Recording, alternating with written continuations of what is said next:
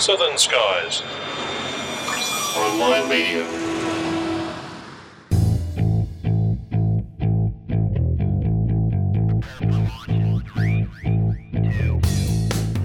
This episode of Plane Crazy Down Under is brought to you by Oz Runways, Australia's most cost-effective and easy-to-use electronic flight bag for iPhone and iPad. Get a free 1-month trial today at ozrunways.com. And by Jet Ride Australia. Be a Top Gun for the day and experience the ultimate thrill ride in our L39 jet. Visit jetride.com.au/PCDU for the fastest ride in the country. Well, g'day folks, Happy New Year and welcome back to Plane Crazy Down Under, episode 99, our first show for 2013. I'm Steve Fisher and welcoming back for the new year my able co-host Grant McHerron. G'day mate. Hey mate, how you going? Oh, I'm very well mate, a nice month off for the crew here at PCDU. I wish, but we've been rather busy actually. Yeah, where's this month off thing? I have worked every day since January 2nd. So that's mostly the day job, but yeah, and PCDU as well. We've been hard at work, mate. We have been, and I tell you what, hard at work at this episode, and what a way to start off. In fact, you remember a couple of years ago, Grant, we kicked off, I think it was 2011, with the coverage of the F111 retirement, and in keeping with that tradition, we're kicking off this year by talking about the retirement of another classic Royal Australian Air Force aircraft, and that, of course, is the Hercules, the C-130H model. That's right, mate. The J's may be going onwards and upwards, but the H's are being let go, and this episode is dedicated to the C-130H. And mate, it's such a big episode, even I got involved on the editing. That's a scary thought, mate. Yeah, I know. I'll bet you everyone will be able to pick which one's mine. Well, we won't tell any of our listeners which ones were yours. I think you did a great job. Thanks, mate. Hang on.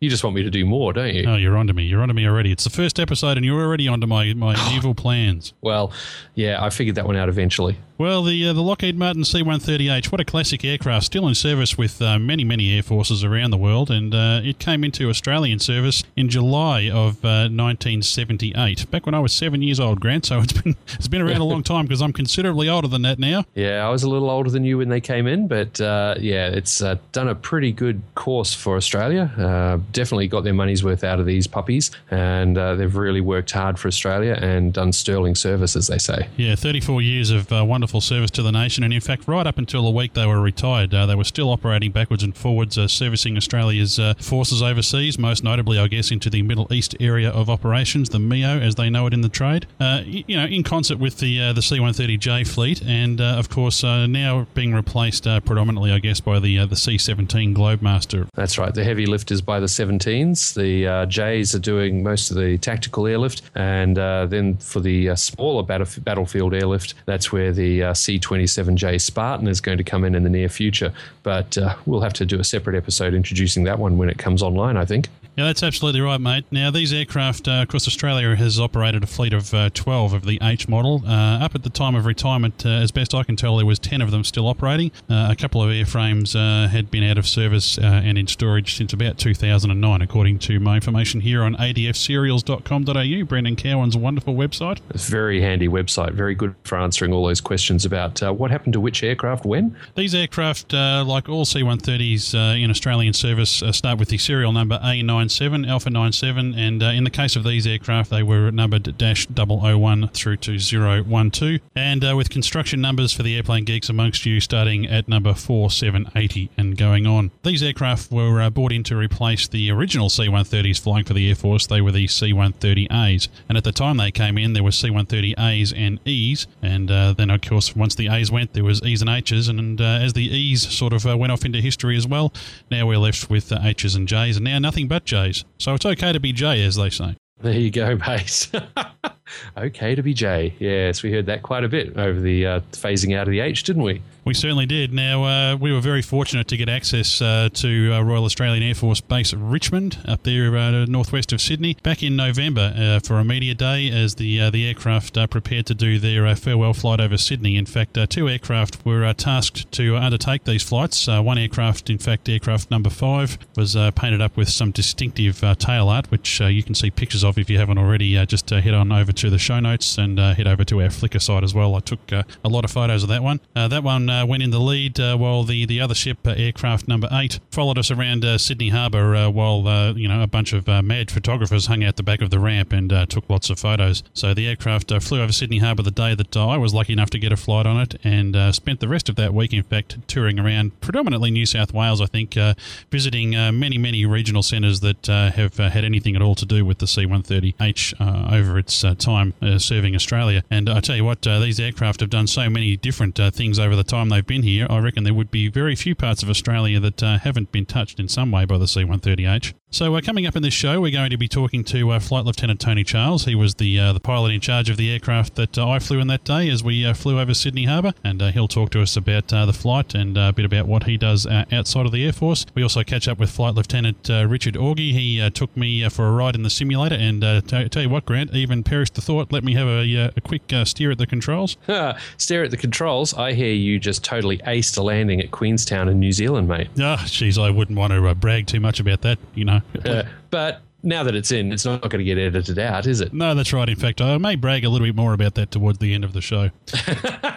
Anyway, Grant, you also catch up with Phil Brown, a former C-130H flight engineer, and of course it's very important to note here that with the retirement of the H also sees the retirement of the role of flight engineer on the Hercules fleet. So Phil tells Grant all about some of his time working with the Hercules and even on the F-111 fleet before that. And we'll top that first block out talking to Squadron Leader Rob Sokol, and he was the pilot in charge of Aircraft 11, and I spoke to him the day that he flew it from Richmond on its final flight, in fact, down to Point Cook, where it's been delivered to the Royal Australian Air Force Museum. In the second half of the show, we've got a fantastic interview with retired Air Vice Marshal Greg Evans. Now, I'll tell you what, Grant, there's probably not anyone who's been in the Royal Australian Air Force who would know more than Greg Evans does about the C-130 Hercules in general, not just the H, but many other models as well. And boy, does he give us a really passionate and detailed discussion about not only some of his exploits in that aircraft, but some other interesting thoughts on other aircraft that are serving with the Air Force at the moment. Okay, so as is the case with all these sort of media events, they wouldn't be complete without a press conference, and that press conference was held by Air Commodore Gary Martin. He's the commander of Airlift Group there at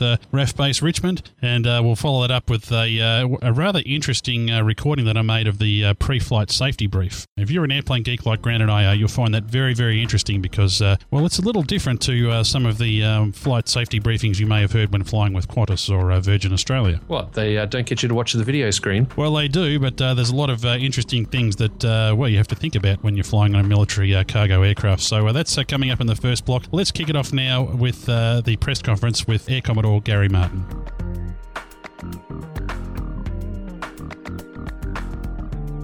Hi, I'm Air Commodore Gary Martin, and I'm the Commander Airlift Group here at RAF Base Richmond. Today we're here for the C-130H farewell formation flypast through Sydney, where we're going to be taking the two aircraft that you see behind me. We'll be going through Cronulla, Sydney Heads, and then around back to RAF Base Richmond in the next 30 minutes. Around about 10:30 to 10:45, you should be seeing them in Sydney. What role have these planes played in Australia's military and civilian history?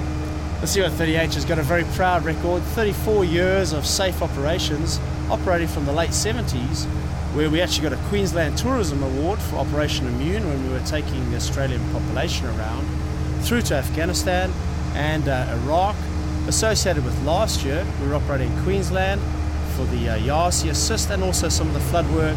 We've also been involved with the Tsunami Assist with Indonesia back in 2004, and a vast amount of exercises offshore with our United States and other compatriots. What are some of the stats you can tell us about these planes? Well, for 34 years, the aircraft has now gone about 50 times around the world in the equivalent transactions. It's carried multiple millions of pounds of cargo and personnel. Most importantly, it's been there for the Australian population in the times when Australia's had its back against the wall in a lot of the civil crises around the area. Why are these planes being decommissioned?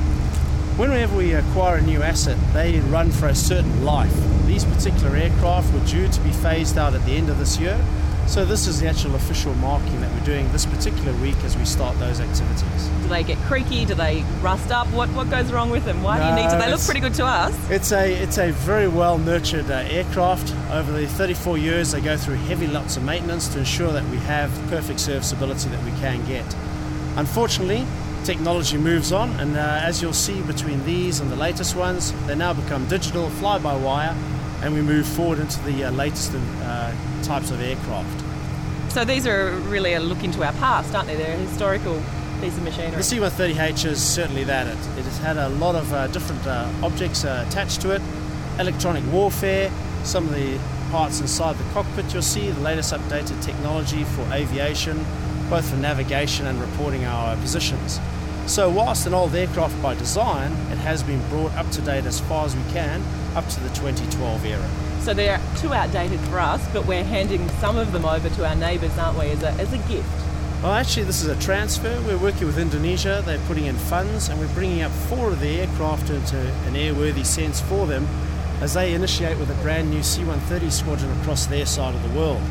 This will certainly help us with defence around the nation, and as they move forward to enhance their fleet, they've got a mixture of older aircraft with the old E models. This will be a great advantage for them. And so the pilots that fly these planes, what will they go on to do? Are they trained for these more updated aircraft, or will their positions be made redundant?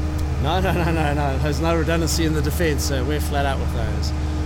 These aircraft, all the crews are already moving on to their new types, various other postings that some of our people are doing into ground areas, but majority are moving on to the C-130J, a couple of them move into the C-17 as well, and 1 or 2 into the flying instructor business. You mentioned 4 of the aircraft going to Indonesia. What will happen to the balance of the fleet? Are they going to be scrapped? Or? No, the rest of the aircraft are all under disposal actions, so we'll be looking at areas that do want them. They'll be going out to open tender, that and the simulator training device as well. Okay, guys. Thank you. Thanks. In the event of an emergency, the alarm bells will sound. If the alarm bells sound whilst on the ground, exit the aircraft via the ramp and door, paratroop doors,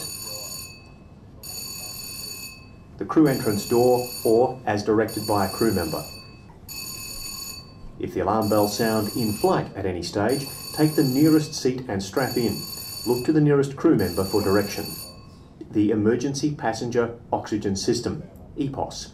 In the event of a rapid decompression, smoke and fumes, or if emergency oxygen is required, you will need to use the Emergency Passenger Oxygen System. There is an EPOS at each seat location.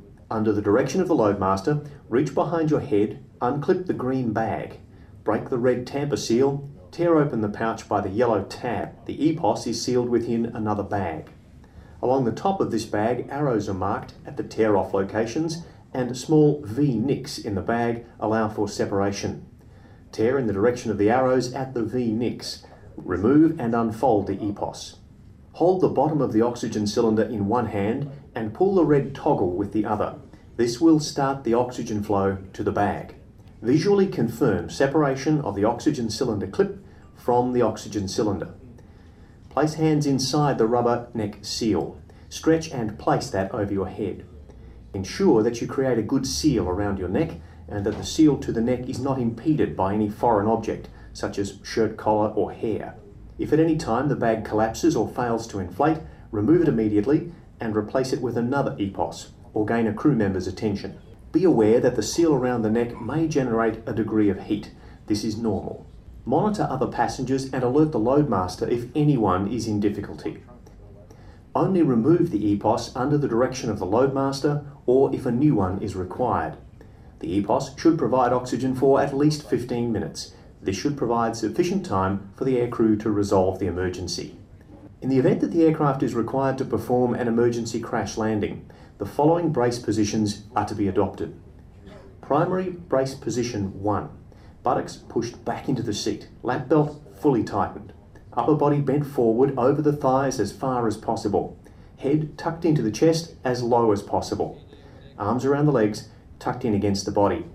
Legs angled at the knee joints but not under the front bar of the seat. Feet placed flat on the floor, just ahead of the seat front bar.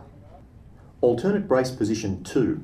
Buttocks pushed back into the seat, lap belt fully tightened. Sit up straight but lean towards the front of the aircraft. Rest the upper torso and head against whatever they might contact. Head tucked into the chest as low as possible.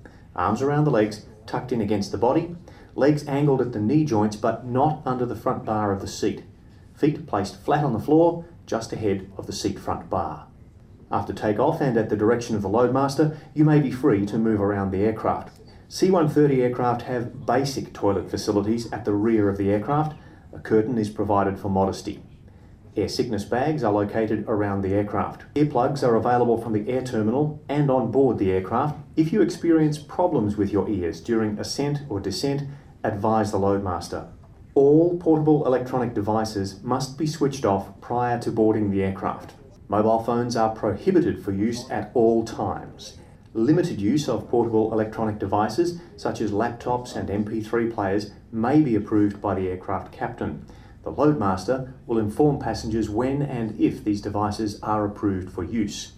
All personal electronic devices must be switched off prior to landing. Hand baggage must be in your control at all times. Lying on the floor or on the cargo is not permitted. All rubbish is to be placed in the bags provided or removed from the aircraft. Engines running offload. Some tasking will require passengers to exit the aircraft while all engines are still running. Engine running offloads or operational stops expedite turnarounds. In the event that an engine running offload is required, you are to follow all directions given to you by the loadmaster and or air movement staff. Disembark the aircraft in an expeditious and orderly fashion, ensuring that all loose equipment has been secured. In the event that the aircraft is required to ditch, life preserver yokes are fitted to the aircraft within the passenger seat rigging. Familiarise yourself with their location upon boarding the aircraft. When directed by the loadmaster, place the life preserver yoke over your head with the front label to the front. Place the strap around your waist, fasten and adjust. The primary emergency exits for water will be the 3 overhead escape hatches. One is located above the flight deck, one midway down the cargo compartment above the emergency escape ladder, and one in the tail of the aircraft. An emergency escape rope will be extended from the exit for guidance. Once outside the aircraft, pull the red tab on the life preserver yoke to inflate. Should the life preserver yoke fail to inflate, there is an oral inflation valve on the left side of the jacket. The life preserver yoke is fitted with a light and a whistle to attract attention. To illuminate the light, pull the toggle rope attached. This will allow salt water to activate the battery. Board a life raft and follow the directions of the aircrew. All questions during flight should be directed to the loadmaster.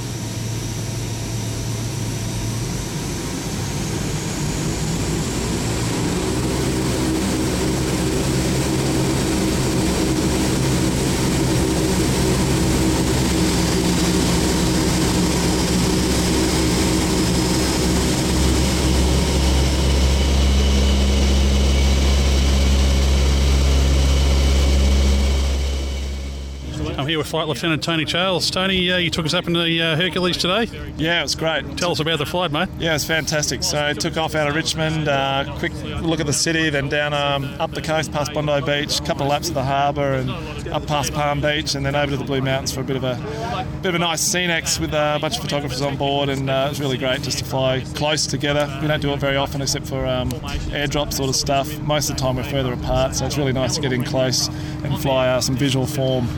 Lots of stick and rudder, some hands and feet type flying for the guys at the front, for the pilots. So interesting there. I know you had flap down and was quite, say, a half-dirty configuration most of the time, so trying to keep up with the photo ship, I suppose. Yeah, so to get the ramp open, we're limited by 150 knots. We need the flaps out for that. It's quite difficult to fly, lots of turbulence, and the aeroplane's really on the back of the drag curve, so to speak. So, yeah, it's good fun, and we use that configuration normally in airdrop. So normally we're only there for a short period of time, but today we're there for a good half an hour. So, yeah, I was working hard. Had to hand over at one point. Arms were getting tired. Yeah, it was quite bumpy there, actually. A surprise, the first time I've ridden in a Hercules, and it surprised me at how bumpy it was. Is that normal for a Hercules? No, it was a bit of a bumpy day. There's a bit of front coming through, and we're getting wet now with the rain. Yeah. But, yeah, it's because of the turbulence and a bit of weather around. So just unsteady sort of airflow there meant we were getting bumped around. So yeah, at particularly those slow speeds or the really top end speeds, we start to get thrown around. Now I know the rain's here and we're a little bit short of time, but I just wanted to ask you, with the H retiring, where to for you from here? Yeah, well, I'm a reservist. I do other things outside. I'm a house dad a few days a week as well. So plenty for me to do in my civilian life, but there's more reserve work here. I'll move across to the J model and doing some sort of instructor pilot type duties there, mostly in the simulator though. So my days of flying, the real Hercules are pretty numbered, I'm afraid to say. The real Hercules. That'll go down well when your compatriots hear this, yeah? That's right. Well, nothing against the J, I meant the sim, rather than flying a real aeroplane. Well, Tony, it was a real privilege to fly on the aircraft today, and thanks very much for taking us along. Will do. Thanks very much. No worries. All the best. Okay, we're here in the C-130 simulator building, and I'm here with Flight Lieutenant Rich Augie. How are you? I'm good. How are you? Well, I'm great. You've just let me fly this simulator and Queenstown as well, so I must tell Owen's up that, actually. I think he'll be very impressed. As you can see, there's the Herc is a really nice aeroplane to fly. It's a beautiful aeroplane to fly, and even flying it somewhere exotic like Queenstown, it just won't let you down. I found in there that you can feel the weight of the controls, but like you say, once you spend a few minutes getting it, you sort of get a feel for it, and apart from me overcorrecting a few times, it was quite a lot of fun. And it is, and it's you do, as you said there, you do get a feel for the aircraft very, very quickly for the weight of the controls and all the anticipation that's needed and everything like that. And as I was saying inside the simulator, the weights of the controls make sense for the aircraft in terms of the size of it. If the weights of the controls weren't there, it'd be very easy to overfly. Like you're just whacking huge control inputs and the thing probably would fall out of the sky. Yeah. Now, you're an instructor here? I was an instructor over in Perth. I got back here with the intent of being an instructor on the C-130H, but the aircraft got retired before I could get my upgrade. Okay, so where to for you? I'm going to the C-27J next year. Well, okay. Sorry, to the squadron next year, with the intent of the aircraft turning up in 18 months or 2 years' time. Now, that's really interesting, because every Avalon I've been to, I've seen them roll a baby Herc. Are you going to learn to do that? I really, really hope that we do that. Our Herc, flight manual says aerobatic manoeuvres are prohibited, and part of the tasking that we're going to be doing next year before the C-27 turns up is writing the flight manual for the Air Force. So I'm hoping if I do anything at 35 Squadron, it's banning the phrase aerobatic manoeuvres prohibited put in there.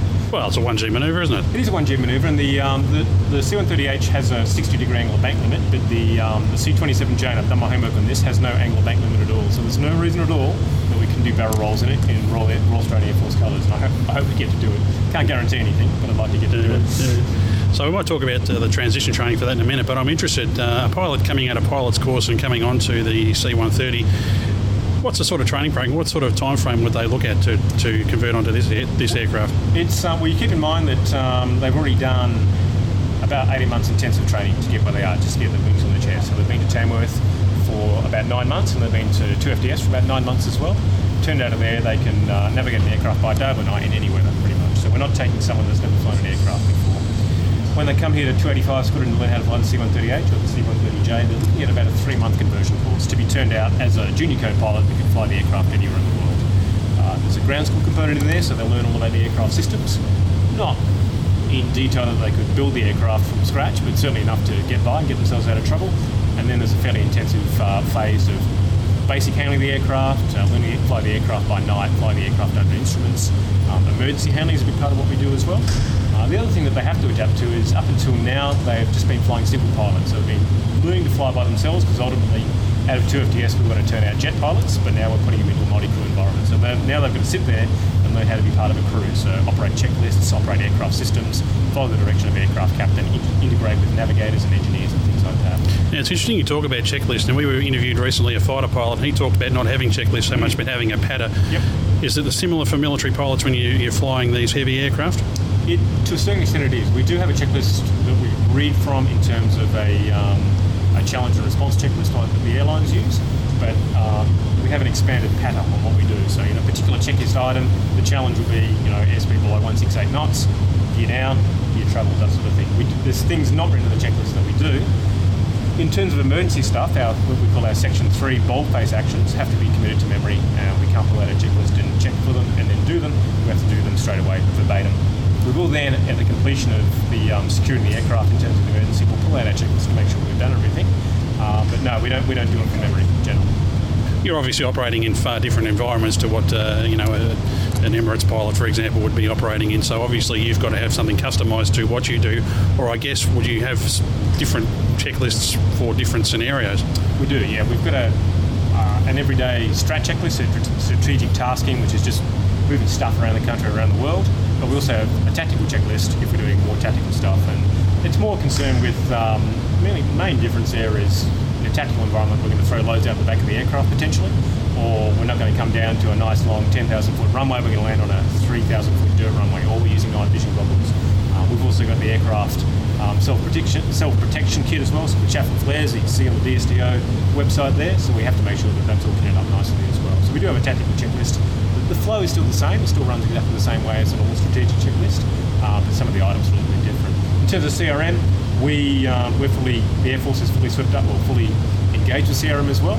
We realise, like the airlines do, that CRM is the big change that's happened in the last 20 or 30 years that means that aircraft aren't crashing anymore. And we fully practice that as well. Even if a guy is a junior co-pilot, he could be the guy that speaks up on the crew and saves the entire crew. So we put a lot of training into our CRM as well.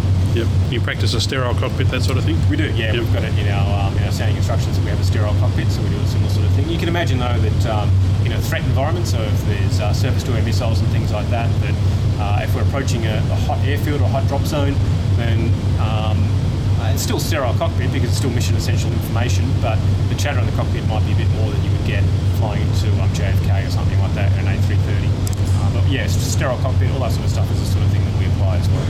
Now, I've interviewed tanker pilots before, and I'm always fascinated with CG issues. They're dumping fuel out, I guess, at a rate they can adjust for that gradually. You're dropping a tank out the back. How do you adjust for that? I mean, what does that feel like from the cockpit? We can drop a platform that weighs 20,000 pounds, or so, 10 tonnes, I think that is roughly. We rely on the fact that it moves out of the aircraft very quickly. So it's out of the aircraft in about 3 seconds. From the front, you feel a big change in attitude and trim. So you feel as the platform moves back out of the aircraft, you feel the aircraft start to pitch up. So you have to put in a fairly abrupt and fairly large forward stick. But then as it goes out, you've got to take that out straight away. So we don't tend to trim the aircraft for that. We just put in force, hold the force, and then bring it out. It works out really well unless the load gets stuck. Well, that's going to be my next question. What happens if a tank gets stuck? You're in a bit of a water hurt. The trim of the aircraft is usually strong enough to be able to trim the load out. The only problem we have is the extraction system relies on a small drogue chute sucking out a very, very large chute, and the large chute sucks the platform out. Some of our very, very large parachutes are so big that they provide so much drag that our engines are only sufficient to take us to the scene of the crash. So what will happen then is the loadmasters will learn their Victoria Crosses, they'll jump up on top of the load, cut the parachute away, and then hopefully not get sucked out or anything like that. It hasn't happened yet, and we've operated the aircraft for the last 50 years, or thereabouts, since the A model started in 58, so not quite 50 years. But no, it hasn't happened yet. There's a lot of procedures in place to make sure that it doesn't happen. But in terms of it all flying smoothly, it's nice, no problems at all. It can be done. You just anticipate that it works out quite nicely. Now, we were talking before about the C-27J, the Spartan, and we're all excited here from an aviation standpoint that they're coming in. You said you're going over to transition into those, so what's involved in that? There's pretty much two phases to it. First of all is next year the squadron stands up, 35 Squadron, here in Richmond. The CO, Brad Clark, he's an ex-C-130H navigator, so he's fully swept up on tactical operations. He's got a really good plan for getting getting the squadron ready for when the aircraft arrive in about 18 months or 2 years' time. We have to pretty much, well, we don't have to, we could just cut and paste all of the C-130H operations and just do a word search for C-130H and replace it with Spartan if we're being lazy. That'd be too easy. It would be too easy and it'd be lazy. And also, in the C-130H checklist where you can shut down the outboard engines to taxi in on 2 engines, shutting down 2 engines on the C-27 is going to work too well for us. So sort of things like that are going to get... What we are going to do, though, is we're going to take all the documentation that's come from Alenia, all the documentation that's come from the US Air Force, maybe even the Italian Air Force, have a look at it all, see what's going to be right for us, and then write our own stuff. So we're going to write our own flight manual. We're going to write, to a certain extent, our own performance manual as well. A lot of that performance stuff will just be pretty much cutting and pasting and putting it into our own RAFI sort of stuff. We're going to write all our standing instructions for operating the aircraft as well. So everything from the daily routine of the squadron, what time we start work to what time we go home is in a standing instruction, down to what the crew composition is, for instance, for a standing crew and everything like that. We're going to sit down as a group over the next 12 months and figure it all out for ourselves so that when the aircraft turn up, it's ready to go. We can get towards some sort of initial operating capability and then move towards a full operating capability in the shortest amount of time. Yeah, well, we certainly do need a battlefield airlifter like that, don't we? Sort of lacking it now the boo's gone. Yeah. It is, and it's because the Army's using the CH-47 Chinooks in Afghanistan, and we're using C-17s and C-130s over there as well. But there's a big gap in the amount of load the C-47 can take to what a C-17 can take, sort of thing. And sometimes there'll be a load that won't even fill a C-130, but we're still going to use the C-130 for it, whereas the C-27 will be able to take that load far more economic. Some people are saying C-27, it's not a replacement for the C-130H, and they're correct. It is no replacement for the C-130H, but that's not what it's designed for. Yeah, it's not meant to be. It's not meant to be, and if people keep that in mind, then it's a beautiful aircraft. It's really, really good. Well, it should be. I haven't flown it yet, but I imagine it's going to be really good. In terms of as a replacement for the DH4, it's brilliant. I think it's really good. You can't do the really, really short New Guinea Highland stuff. Yeah. But it can do, it can fly at up in the flight levels. It's pressurised. It can fly at 300 knots, which the Caribou couldn't do. So there's a couple of things it can't do. There's a couple of things that it can't do that the Caribou could do. A lot of things that it can do that the Caribou could never do. So as a Caribou replacement, I think it's a fantastic aeroplane. And I believe there's quite a similarity between the flight deck on the C-27J to the C-130J. It is, yeah. It's they've taken all the avionics, pretty much just mashed them into the C-27 cockpit. The engines are pretty much exactly the same as well. I was reading about an Air National Guard unit that was operating in the C-27 in Afghanistan, and they had a bit of an agreement with a sister squadron that was flying C-130Js. There's a lot of common parts that they were sharing between the aircraft, so there should be, if we do it right, there should be a lot of savings to the taxpayer in terms of not having to buy a whole complete stock for a C-130H and a whole complete stock for a C-130J and then a whole separate stock for a C-27. There just should be some crossover of parts in there, so we'll be able to save some money there, which would be good. Absolutely. And I guess this wonderful simulator will be taken away and replaced by a C-27 simulator, presumably. I presume as well, yeah. It shouldn't be too hard. Like a simulator's a simulator, it's just the insides there. And ideally, the initial training will be done over in America, I think. Not sure. I think it'll be done over there, but ideally we'd like to get a simulator here in Australia so that we can train crews from scratch over here. Well, you certainly trained me today, Rich, and I really appreciate it, mate. What did we do? 3-4 left, or 3-4 right at Sydney? 3-4 right at Sydney and 2-3 at Queenstown. Bounced it a few times at Sydney, but almost. Well, I'll say I nailed it because no one saw it. So I'll say I nailed Queenstown. It was good, and I'll pay you 20 later to say that. Rich, thanks very much for your time. I really appreciate it. No worries at all. Thank you. Phil Brown, welcome to Plane Crazy Down Under. Thank you. Now, mate, you're now with CAE. You've been a flight engineer on the H models. You've had quite a bit of a career in the RAF. Mm-hmm. You didn't start as aircrew, so no. Let's roll right back to the start. Okay. Phil, what got you into flying? I got into flying through my father, ex-Air Force, ex-World War II, and then private flying post-World War II. He still needed to get the fix, and that's what kicked me off. I'm the youngest in my family, and I was the little boy that tagged around all the airfields with him.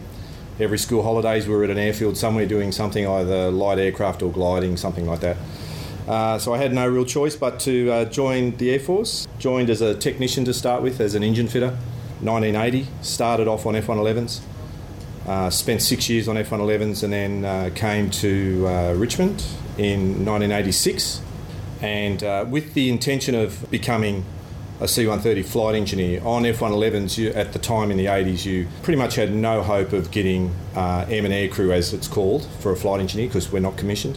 Pretty much had no chance of getting a remuster out of Amberley. So, plus the stuff I was doing at Amberley on F-111 was a bit specialised from a training point of view, so I didn't want to let people go.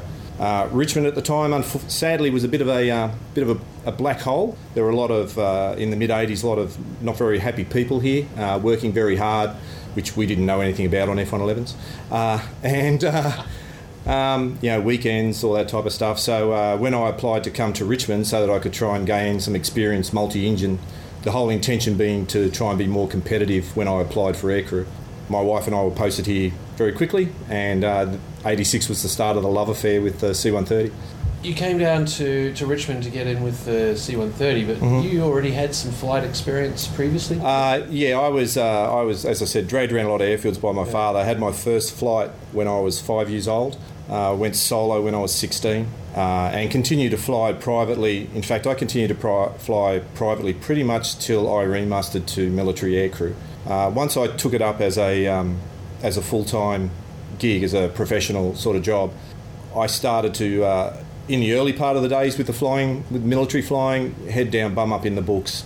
if you weren't, and as a junior guy, you're always flying, you're just flying your bum off the whole time, just to try and gain experience. And if you weren't flying, you were in the books. So it wasn't a sacrifice at all. It was just that I ran out of time to fly for fun. I was having too much fun at work. And the trade-off for that was, it meant when I was home, I was with the family, as opposed to changing flying suits and going flying privately. So that's what I've done since I changed over to aircrew in 1989 and was posted to 36th Squadron on C-130H. So with your private flying, what kind of aircraft were you flying back then? It was mainly, I was into sport gliding, so mainly gliding. Did a little bit of powered flying, but mostly gliding. As my father got older, he concentrated more and more on gliding, and gliding was his whole thing, and owned his own motor glider as well. So that was sort of like the mostly powered stuff I was doing, was flying motor gliders, and just purely for enjoyment. So did that experience help you when you got to the point of, you came here to Richmond, you were starting to get hands-on engineering experience with the C-130. How did you go about transitioning and remustering as flight crew, and did the private flying help you with that? At the time, back in the mid to late 80s, there was almost like a set ladder that you went through, a set process that you followed to make sure you had a successful application. But certainly being able to show the face, because you're out here on the flight line, show the face to the important people in the squadron, the people that you knew you might bump into at an interview board or something like that. You showed the face, you talked aircraft with them, you sort of made sure that they were aware that you knew something about aviation and that you just weren't fixing the aeroplane. And that certainly helped through the interview process, the interview board, and even through the training. Having a solid background knowledge in aviation from an early age certainly helped, I feel anyway. It made life a lot easier for me. So you're working here on the engines, you're coming up to speed on the turboprops and things like that.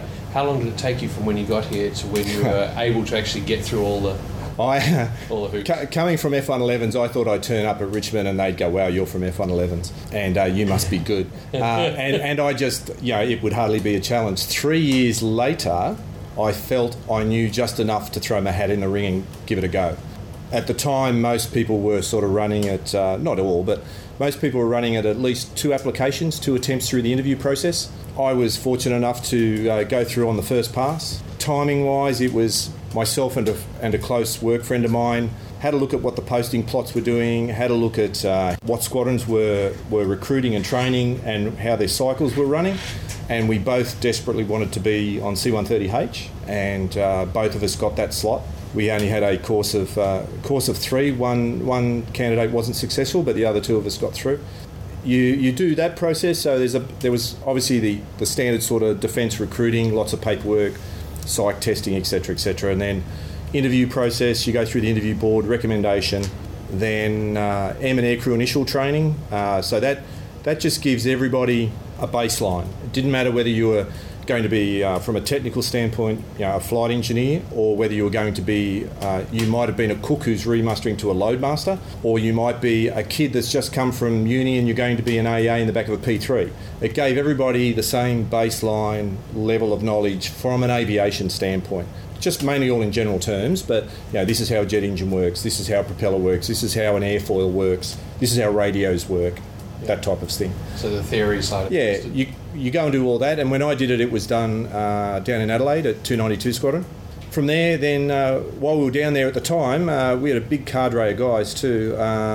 Postings came out. There were postings to both Herc Squadrons, posting to P3 and posting to Caribou all at the same time. As I said, I was fortunate enough to score C-130H. Back up here to Richmond, ComServe and things like that. And then into the conversion course here, which was pretty much 3 months, about 3 months of ground school. For our course, it was about 2 and a bit months of simulator training, then about another 2 or 3 months of flight training. I think I graduated maybe August or something like that of 1990. Now this is all theory, books and practical on the aircraft, but you, though you were aircrew, it was aircrew but not, you were never given flying instruction or things like that? Oh no, that the simulator phase and the flying phase, you were doing on real tasks. But were you actually hands on the controls? Yes. Okay. You were in the seat doing the work. So that they would actually train you to the pilot level? No, not pilot. So for flight engineer level. Right. Yeah. Okay. I was just clarifying because I've heard some people talking about doing aircrew, even though as a flight engineer they were also learning a bit about actually flying the aircraft. We did, certainly not officially. The initial part of the simulator phase was conducted just purely with all flight engineers. So you would have the students in the simulator and you would have a number of flight engineer instructors with you and someone driving the simulator as well. And the reason why they did that was, so you'd have the engineer student for the day would be in the flight engineer's seat, and that would be his ride. He knew what the ride entailed, he'd been pre-briefed, etc. He'd studied up for it. That was his ride. You might have, for example, done that ride yourself the day before, but you need to sit in the co-pilot seat to fill the seat. And so you'd run the checklist. The idea back then too was, and it's worked right the way through what I'll refer to as the classic HERC, is that the flight engineer is the only person on the aeroplane that knows everybody's checklist.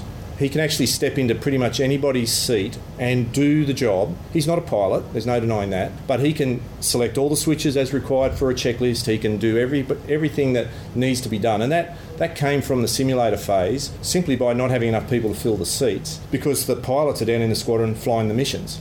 There was no need in the early part where it might take the student, this sort of like a bit of a joke, but it might take him 5 minutes to get his seat correct and figure out how to put his seatbelt on because he's brand new at it. Well, there's no point wasting the time of very experienced and expensive pilots to sit there waiting for him to do that. So the pilots don't get introduced in the sim phase, they don't get introduced to much later on in the phase. So by default, you actually learn houses get bigger, houses get smaller. And then over many years of sitting in the centre seat, especially in the training world, I could pretty much quack a QFI circuit right now and teach someone how to fly a circuit without a problem in a C-130. So what is the role of the flight engineer in the C-130 and how do you integrate with the pilot, co-pilot and the loadmaster? In the H model, the aeroplane from the manufacturer is certified for a three-man crew, 2 pilots and a flight engineer.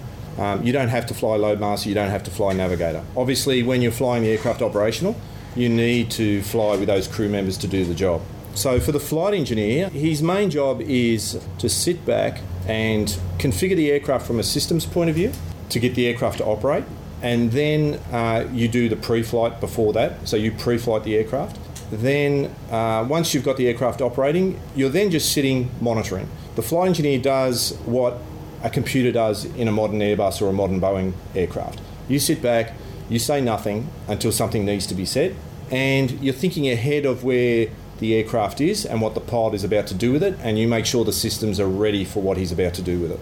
A lot of the time, if you're flying strategically, you're sitting, watching, monitoring. You're doing performance logs every hour, and just keeping an eye on the aeroplane, keeping it on the rails. The flight manual talks about things like monitoring the fuel panel and keeping the aeroplane within limits, and monitoring for overheat conditions and unusual blah blah blah. You live, eat, breathe the aeroplane. You know it, you smell it, you hear it, and thankfully the C-130 it talks to you. It's a very forgiving aeroplane. It lets you know when it's not happy, which is a good thing. You just have to be able to speak its language, and that doesn't always happen with more modern aeroplanes. So that's what the engineer does generally. In the tactical role for the Royal Australian Air Force, the flight engineer has traditionally run all the tactical checklists. Once the aircraft is airborne from its home plate, effectively, you switch from a strategic checklist to a tactical checklist, and the engineer runs that checklist. And everybody else, in this aeroplane, it's a challenge response style of checklist,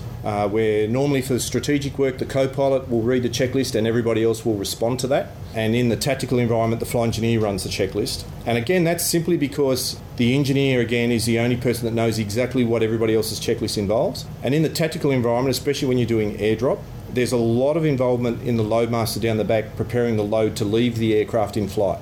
That can take a lot of time, and time compresses quite quickly when you're in the front of the aeroplane. So the engineer actually knows what the loadmaster's doing right now. Even though you can't see him, you know that at this part of the checklist he's undoing these straps, or the load he's doing this with the safety lines, or he's positioning himself here. And so you run the checklist at a pace to make sure that when you get to calling that part of the checklist complete, you know that he's ready to call it complete with you. So in the tactical world, that's what the flight engineer does. You're a good interface between the loadmaster and the pilot as well. You're a good interface between maintenance and the pilot.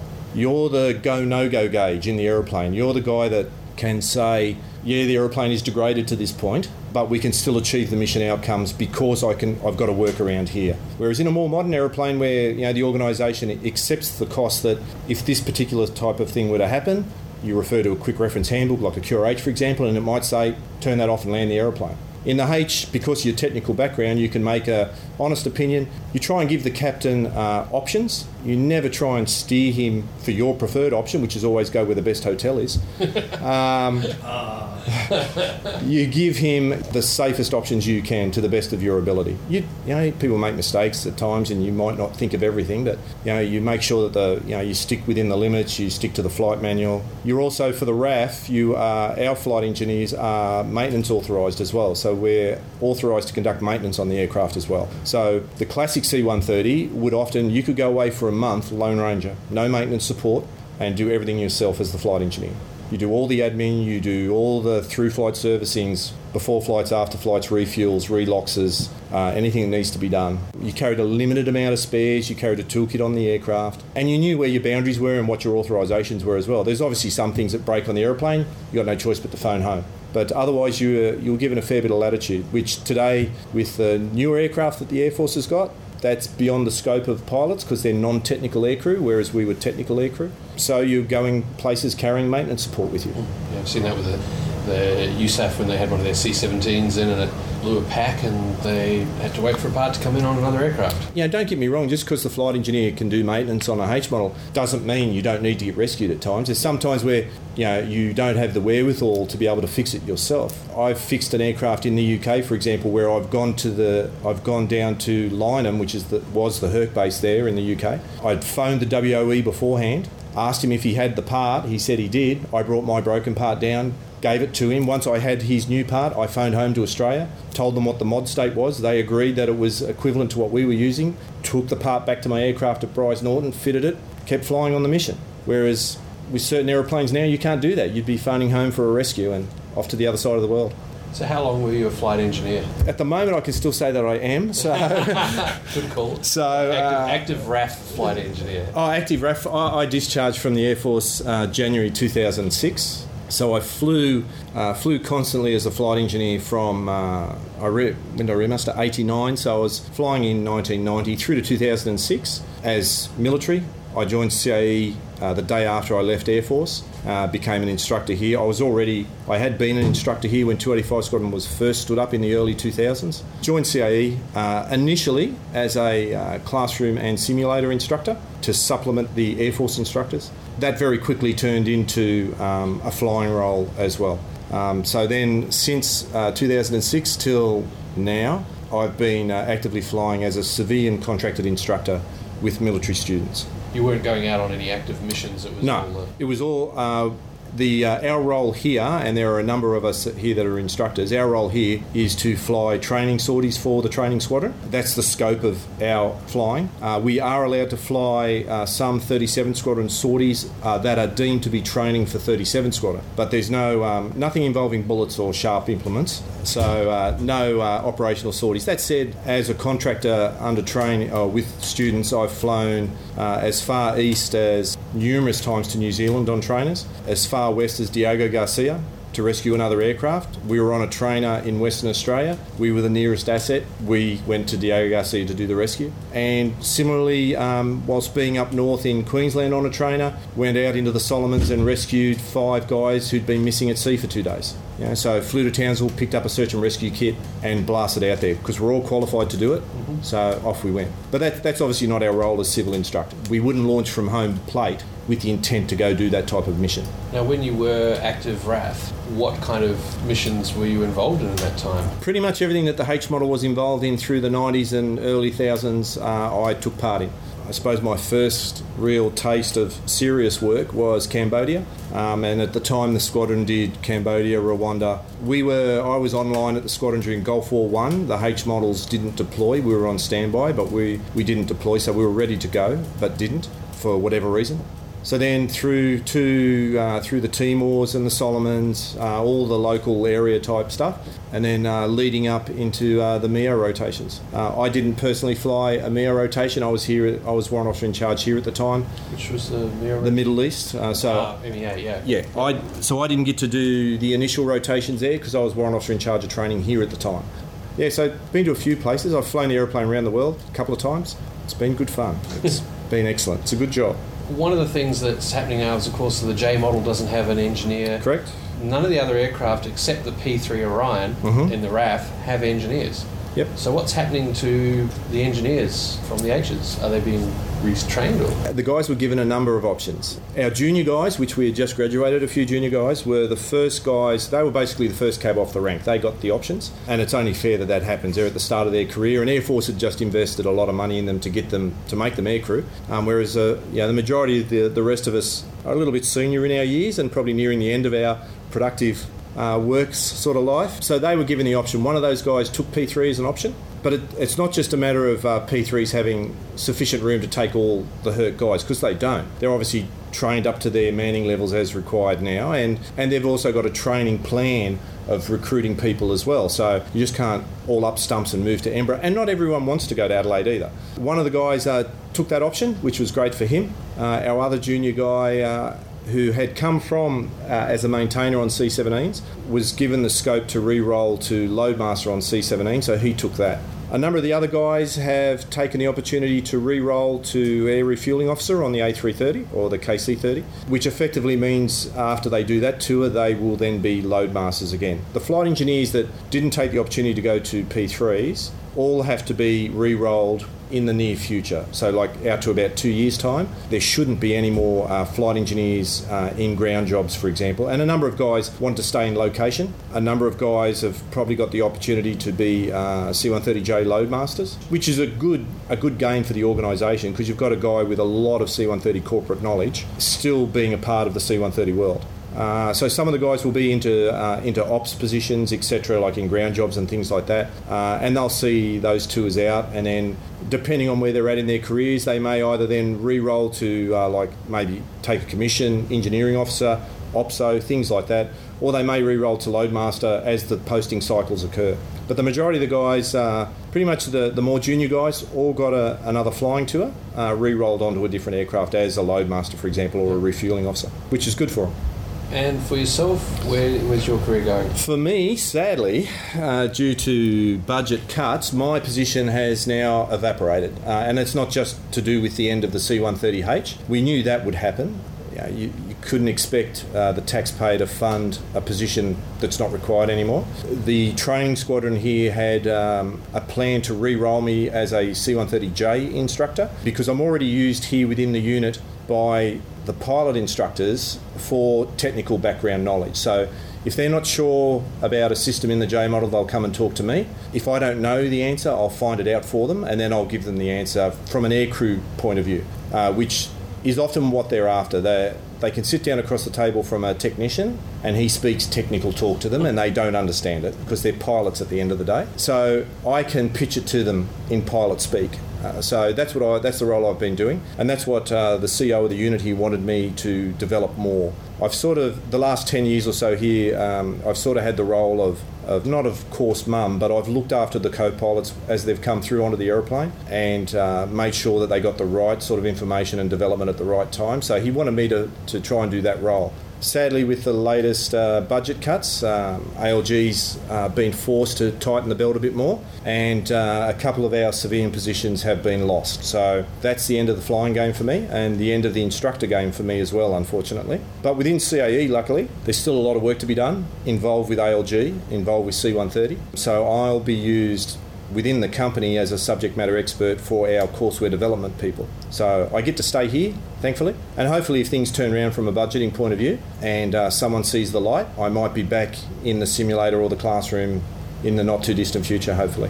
Cool. Is there anything else you'd like to say on the flight engineer and the RAF progression and what we've just gone through? Oh, it's just probably, it's, a lot of people talking about the age of the aeroplane and about how it's sad times, and it is. It's end of an era. It's appropriate. I think the tail art saying end of an era is appropriate. It's the last of the classic style of aircraft for the for Airlift Group in particular. It's the last platform within Airlift Group that has a crew position for a flight engineer and a navigator. So it is a sad time. We're losing that skill set. And once it's gone forever. You lose the corporate knowledge, and you also start to lose the history a little bit as well, because people drift away and the lessons learnt in the past have to be relearned, sadly, and that's not necessarily a good thing in aviation. Lessons can be expensive. As I said, it's not just people like me that are losing the opportunity to have this type of great job. You know, there are maintainers that work for Qantas Defence Services over here that are going to lose their job when the H goes, simply because we don't have that platform back. You know, whether people like QDS, you know, get work when C-27 arrives, we'll wait and see, but that's still many years away. So yeah, it's a sad time. It's the end of an era. Looking forward to the Hangar Bash tomorrow night. A lot of old people coming out of the woodwork. There'll be a lot of old faces there, and I'm sure there'll be a lot of lies told with the addition of alcohol. Looking forward to it. Phil, thanks very much for coming on the show. Pleasure. Okay, we're here at Point Cook, and I'm with the squadron leader Rob Sokol. And Rob, you flew the last C-130H flight down here to Point Cook today. Yeah, this morning we took the aircraft 11 from Richmond to Point Cook to deliver it to the museum. It's quite a blustery day here today, so I imagine you had a good tailwind for the last flight. And going on my experience actually the other week going over Sydney, I imagine it was a bumpy ride. It was actually quite smooth up top. This wind is only low level and isolated pretty much to Melbourne, so Richmond was a nice calm morning. It was a beautiful day for departure actually. Now, how long have you been flying the Hercules? My love affair with the H model started in 1992, so it's been about 20 years associated with the C-130. Itself, but C-130H as well in particular. Yeah, and you spent predominantly up until now, most of your time with that aircraft? Yes. And you were saying here, being at Point Cook, obviously you started your flying career here, and with the CT4s back when they did that sort of thing here? Yeah, absolutely. It was here that I did my CT4 training at 1FTS, and prior to that, actually down the road at Laverton, I did gliding. I live not far from here. So very convenient. Yeah. An interesting story you're telling us walking over here as to why they flew this aircraft down here. I believe originally they were going to put it on the back of a truck somehow and bring it down the Hume, and might have been a little bit prohibitively expensive. Yeah, they got the quote for the delivery by truck, and it was far and above what they expected. So this aeroplane had 2 more serviceable flying days left. It expires on Monday, and they decided that the best thing they could do is do a few minor maintenance things to it and get it so that we could fly it down and be the best way to get it to the museum. And I noticed the cargo area is quite laden up there. What did you bring down with you? Yeah, because the H model's come to an end, all the training materials, training equipment, there's engine cutaways, propeller, training boards, anything they could get their hands on for the museum. We loaded it in the rear and brought it down with us. The intention is this aircraft will go undercover in 2016, and there will be a display with it, and in the future the P3 will be next to it as well. It's interesting, when we covered the F111s, there wasn't a great degree of sadness. Like, everybody seemed to be looking forward to going to the next platform, and I kind of sense that there's still a lot of C-130s around, so I guess there's not that much sadness, it seems to me, that the H is going. There's still the J's. Is that the sense you get? I guess the sadness is the way this aircraft is operated to the J model. There's flight engineers and navigators on board, which the J model doesn't have. This aircraft has been retired at its top. It's not it didn't require much. It had another 20 years in it. It was more a financial decision, we believe anyway, and some of its roles are going to be replaced by the C-27J. So the sadness is that this aeroplane is not time expired. Its position in the inventory has been decided to be finished when it's actually on top of its game. It's performing its role dutifully and well right up to the end. Up until recently, are these aircraft still been operational, still going overseas and up into the Middle East area of operations, that sort of Absolutely. stuff? Absolutely, yeah. Yep. They're fully capable. They'll not hold back on anything. So the entire gamut of what the aircraft can do, they'll do to the very end. And so where to for you from here now? The H is gone. Are you going to the J? Is it okay to be J? This is actually only a part-time job for me. I'm an A380 driver. So. Oh, there you go. so I left the Air Force full-time 8.5 years ago, and have been fortunate enough to continue part-time instructing. I'm an instructor, so I've had my fingers in the pie with the C-130H for quite a while there. That's actually an interesting point. Actually, the last pilot, the pilot that took us up the day we went over Sydney, was a reservist. Is that a big thing? I didn't realise that was such a big component. Yeah, quite a few of my colleagues that I work with still have attachments to the military, whether it be the Air Force, Navy or Army. They're there's plenty of opportunity for people on the outside to get involved in the reserve forces. Well, Rob, thanks for bringing down and thanks for doing a wonderful pass over the base before you did the final landing, and it's a pleasure to talk to you. You're welcome. Thank you very much.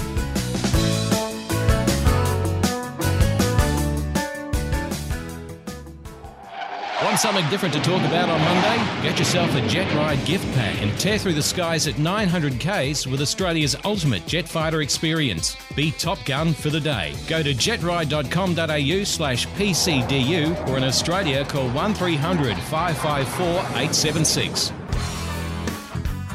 Hi, this is Max Flight. Besides producing the Airplane Geeks podcast, I run the 30,000 Feet Aviation Directory. If you have a look at the Aviation Podcast page, you'll find links to literally dozens of aviation podcasts. Go have a look and listen to a few. Then come back here and get the real deal at Plane Crazy Down Under.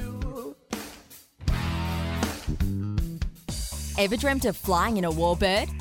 Why not strap yourself in for pure excitement and let a supercharged radial engine take you up to speeds of 200 knots? Dare to push the boundaries as you experience up to 6.5 G, fully aerobatic, or simply take in the spectacular scenery of Western Port Bay, French and Phillip Islands with 360-degree views. Come and join us at Adventure Wings in Tooradin and take flight in our Nanchang CJ6A.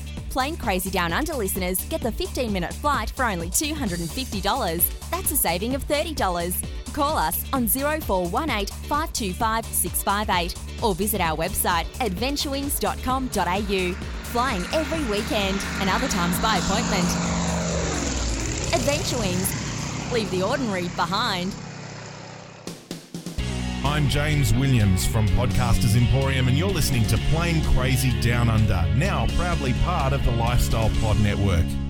Greg Evans, welcome to the show and thanks very much for joining us. Grant, Steve, very nice to be here. Thank you. Greg, you spent a lot of time in the Royal Australian Air Force and, of course, retired at the rank of Air Vice Marshal. Can you tell us a bit of your history within the Royal Australian Air Force before we get on to talking about the Hercs in particular? Well, it goes back quite a long way. In the late 60s and early 70s, in a completely different universe, when you could do this, my dad used to take me up to RAF Base Richmond and, at my request, leave me standing at the big cyclone fence that ran along parallel to the runway and go off and do things, and I would stand there riveted at that fence, hoping against hope.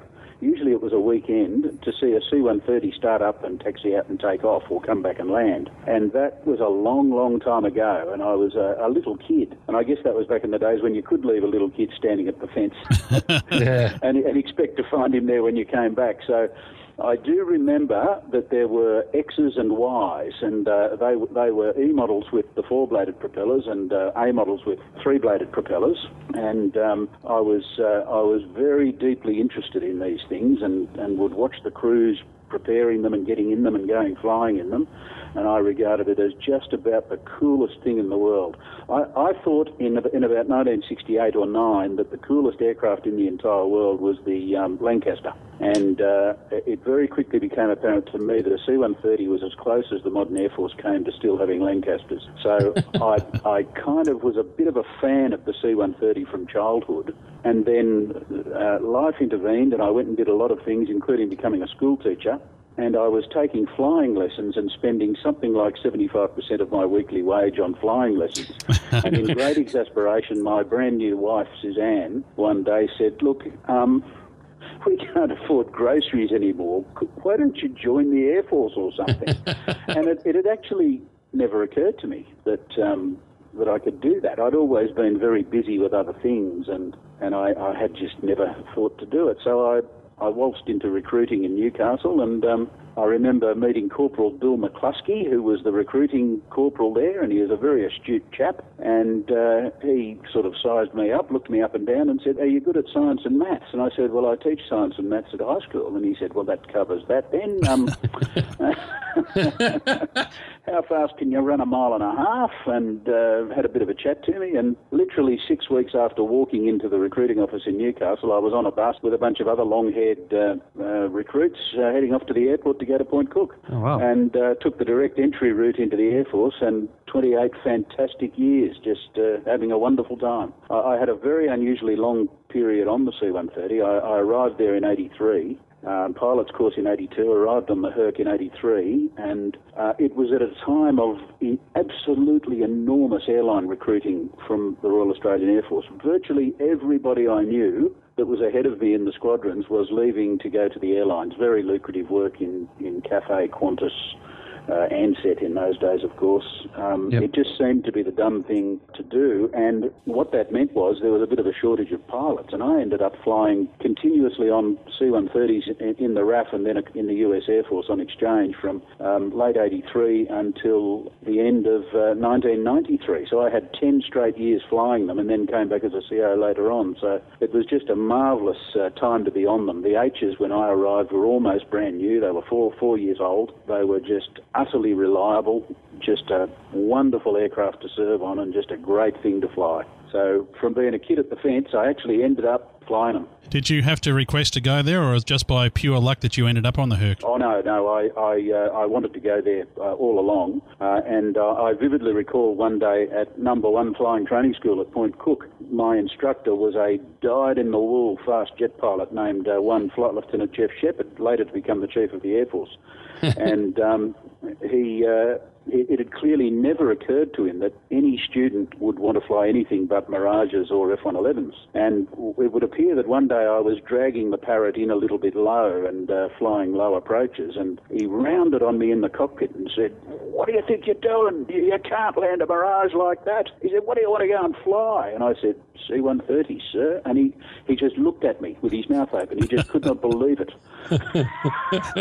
It's interesting you say that, Greg, because in the course of our time doing this podcast, we've met a lot of fast jet pilots, and had I ever been able to join the Air Force, I tell this story a lot to our audience that I would have liked nothing better than to fly something big and something heavy like a Hercules, and all these fast jet guys look at me like I'm mad. Yes, they just don't get it, I'm afraid. But I mean, I do understand the attraction of fast jets. They're glorious things, and I've been lucky to have probably 8 or 10 rides in fast jets, and it is an exhilarating thing. But here's the enormous attraction for me. It's flying with a sizable crew, so operating an aircraft which has a crew working as almost part of the mechanism to make it all work. And the biggest thing of all, if you fly C-130s or P-3 Orions, you are out doing real work all the time.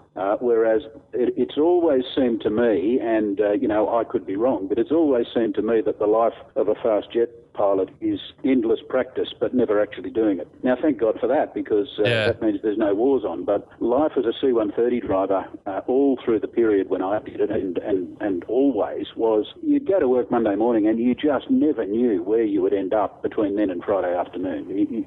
There'd be a search and rescue, a medical evacuation, a disaster relief in New Guinea. There would be tactical exercise training with the Army from usually 3 Battalion in those days, dropping paratroopers. There'd be heavy equipment drops. There'd be scheduled services. There'd be some prize bull to take to Beijing. There'd be, a bulldozer would have to be delivered to Norfolk Island, and you'd have to stand around there scratching your head with how to get the damn thing in and not go through the bottom of the floor while we were flying. It was just such an exhilarating, varied life. We just did everything everywhere. And it seemed to me that whatever happened anywhere in the world, if there was trouble, we would be one of the first people lobbing in, and the Herc would be first in and last out. And it just was a privilege to live such a useful life. We were working all the time, and it was real work, and it was priceless to the country, and I reckon that fleet of aircraft paid for itself almost annually. Well, I've heard that said often, that expression, in fact, that it paid for itself annually, and I know the Herc has done a lot of interesting things here. I guess when you talk about disaster relief and other things that perhaps aren't military specific, if you like, in terms of conflict and all that sort of stuff, the Herc's done a lot of that stuff. I can remember them using Hercules when the airline pilot strike was on back in the late 1980s, for example. Yes, and every cyclone in the Southwest Pacific, it's usually a Royal Australian Air Force C-130, and often the H model, that would be the first medical aid into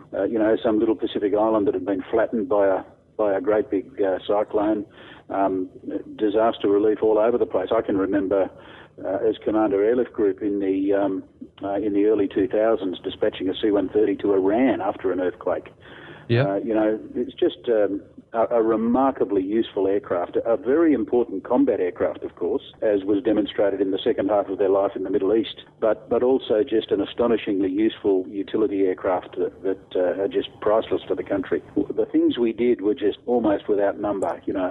Cyclone Tracy in Darwin, all of the evacuations that took place after that, all of the scarifying stories about the people who flew the first A models in, dodging debris on the runway and so forth. It's just one of those aircraft that is just a really useful thing, and it's a great thing to be involved and get good at flying it and be operating it.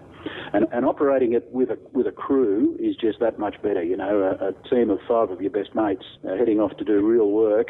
It was serious stuff, and it was just exhilarating. I just loved every minute of it. Can you tell us, perhaps from the standpoint of a pilot, I was very fortunate recently at the base to have a go in the simulator, and they asked me what flight experience I've had, and I said, well, I've never flown anything much bigger than a Beechcraft Duchess, a twin engine, and they said you'll be surprised how quickly you'll pick it up. And for the 10 or 15 minutes I was in there, I found it a little heavy on the controls, I guess. But I mean, from your perspective, what was it like to fly all those years? Is it an easy aircraft to fly? I always found the Herc a very tractable aeroplane. It's got a remarkable speed range. At medium weights, you'd often have a threshold speed down around 110 knots, and it would easily howl along at 300 knots indicated at low level and 300 true at high level. We'd usually fly it at low level around 240 to 260. So a very tractable thing, and early generation power boosted controls. So if you talk to a Caribou pilot, the Herc is a fingertip light, great big power steering assisted Cadillac. Yeah.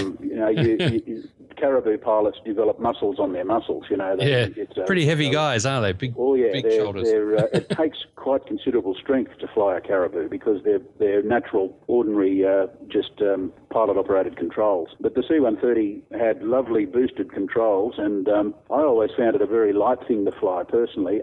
But it did get very heavy and tiring if you lost an engine or engines. It was designed to require 180 pounds of pedal force in the event of a double engine failure, and you really needed to apply that. And that's okay for a little while, but any longer than about 15 minutes, and it got very, very tiring. But you could usually trim it out once you'd climbed away and cleaned the aircraft up. But I guess with all the engines running and with all the systems working well, it was an extremely straightforward thing. The old QFIs used to always tell us, look, it's a great big Cessna 172 when all the motors are running, and when they start to fail, you'd better know your systems.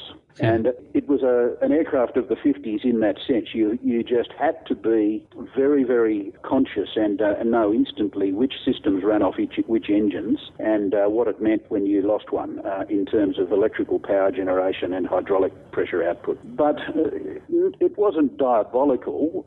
It just was an aircraft where you had to know your systems. And, of course, we flew with that most magnificent branch of the aviators, that's the flight engineer. So you had an absolute systems expert right at your elbow with all of the overhead panel at his beck and call and outstanding advice. And the flight engineers really were one of the key elements that made the H model as special as it was. They could fix the thing when we were away, and many's the time when we're broken somewhere and the flight engineer would be able to fix it. Those days are all long gone now, of course. And their advice and expertise in supporting the pilots in operating the aircraft was just superb. And I still nurse a sneaking suspicion that that configuration for heavy aircraft is a very sensible and capable one. And I never really was thoroughly convinced about two-pilot cockpits for heavy aircraft. But, you'd have to say that the J model and airline experience probably proved me wrong, but call me old-fashioned.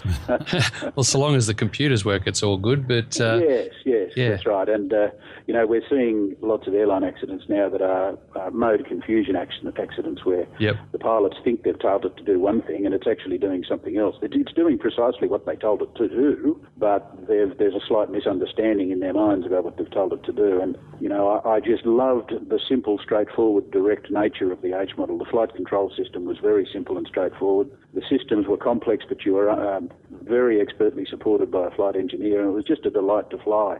In terms of handling, you could plant the Herc within a foot or so of where you wanted to land it, and you could do it consistently. Inertia was your great friend. Once you had it heading towards something, it took a lot to disturb it, so you could really park it precisely on a touchdown zone. You could fly it very, very precisely in the airdrop modes at very low speed, and really get the thing exactly where the navigator needed it to be to get the drop accurately done.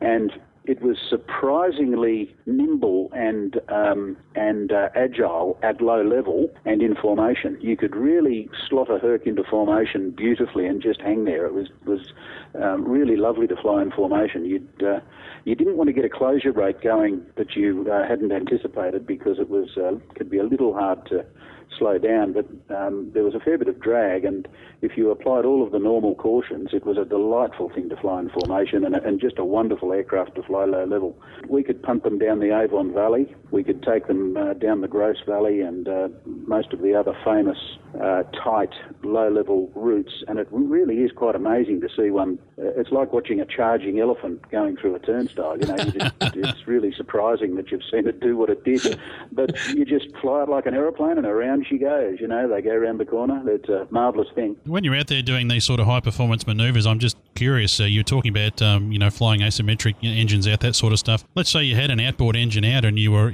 had to do an airdrop or something. Does that place extra restrictions on how you can operate the aircraft? No, it's quite a robust thing. The loss of any one engine would really let you finish your military mission in most circumstances. Now, in peacetime, of course, we'd knock it off and come back. But now that we have level 5 simulators, they practice quite extreme combat damage and still getting the mission flown. The Herc's a very tractable thing. It's quite possible, and it's practiced often in the simulator. And we used to actually practice in the aircraft itself doing 3-engine takeoffs. It's in the flight manual. It's something that you can do, and it's certainly something you wouldn't want to. If you're having one of those days where you drop your coffee cup and if you're not going well, you wouldn't want to do it on one of those days.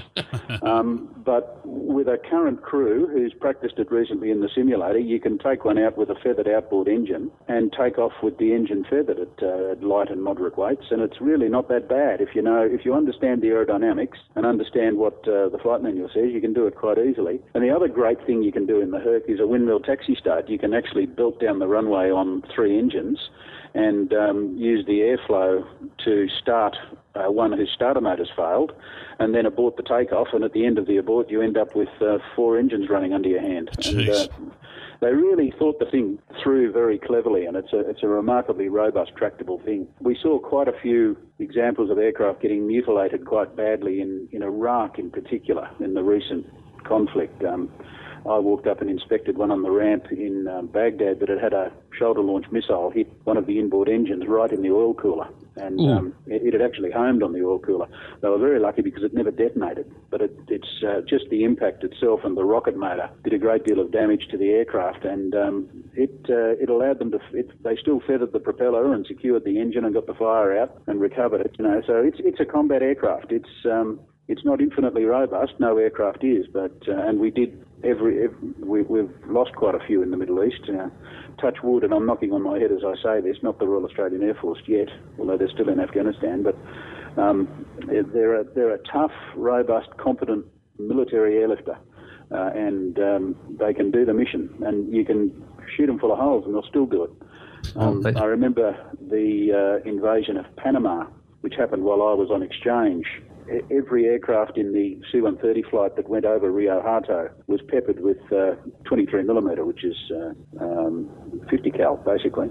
And there were wounded paratroopers aboard. There were no aircrew were wounded, but they were tending to wounded paratroopers, and they had fuel streaming out of fuel tanks, and every one of those aircraft brought them home, It's interesting you talk about the US Air Force ones. My first exposure to really getting up close to a Herc was getting a very personal tour of the ramp at Little Rock Air Force Base back in 1989, I guess it was. Right. And we're walking up the ramp, in fact, of one of these Hercules, and there's all these little patch marks in the ramp. And I just happened to mention that to the gentleman that was taking us through. He said, "Oh yes, that's because these aircraft are ex-Vietnam era, and those are all bullet holes that have been patched up." Yes, oh yes, yeah. They are very, It's a very resistant airframe to small arms fire, and particularly when explosive suppressant foam is fitted to the fuel tanks, it's quite a difficult aircraft to knock down. And the Argentinians demonstrated that with in the Falklands War. We had Harriers shoot down C-130s from Argentina on several occasions, and they were very difficult to knock down. And it really is remarkable what you can do. If you're opposed by enemy air out there, it doesn't mean you just give up. We used to do a lot of fighter evasion training, and it can be quite a difficult thing to deal with, particularly if they're down in their element at low level in significant terrain. They're a difficult rhinoceros of a thing to deal with, and fighter pilots treat it with a fair bit of respect. I always wanted a mid-upper gunner and a tail gunner. Yeah, that would look pretty good on a transport. Particularly a mid-upper. I wanted to be able to look up behind me and see that cupola going round like in 12 o'clock high, you know. Yeah. I always thought that would have given the bastards something to think about. Would have been worth to offload half a ton just to carry that, right? Yes, it would have been, absolutely. It's only cargo. So quite clearly, you've had a big love affair with the H. You've been involved in it in quite a while. How do you find the J model is compared to the H? How do you find it in terms of capability, performance, battlefield operations, all that kind of stuff? Firstly, it's an enormously competent aeroplane. It's extremely powerful. It produces significantly more thrust than the old power plant combination. Goes like a scalded cat, particularly climb. It's a wonderful short field performer, both in terms of getting off the ground and in terms of pulling up. My personal, and these are my personal views, but I'm happy to give them to you. My personal view is that the engine is a little too highly strung for that application. I don't think it's tolerant of dust. As much as the old 256 is. To some extent, I think what Lockheed have done is taken a magnificent Massey Ferguson tractor and fitted a flat 12 Ferrari motor to it, creating the fastest tractor in Texas, but one which can't be easily driven in a dirt field. Very delicate. Now, I overstate the case to make the point. It's a more delicate aircraft, so I think what Lockheed have achieved is higher performance at the expense of some level of robustness, and I think it's also a more difficult aircraft to operate in the really high-end combat military roles that we employ in support of particularly units like the SAS, where you're using night vision goggles and all the capabilities of the aircraft, including electronic warfare systems, to get very difficult, highly opposed missions done. Now, having said that, the J model is developing all the time, as are the crews in their use of it, and I think the delta there is probably now quite small. But I don't think the J is capable yet of doing all of the high-end roles that the H model does. But as my J model buds always tell me when we're drinking beer on this topic, which is a hot topic between H model and J model crews, and we outnumber them because there were 5 of us. There's only 3 of them in each crew. So their point, they make an extremely valid point, that the nature of the current round of operations has changed, and we are not finding a need for that high-end special operations type work at the moment, and in fact most air forces have given up practicing it because they don't have time. They're too busy supporting troops in contact in Afghanistan, and the J model can certainly do all of that.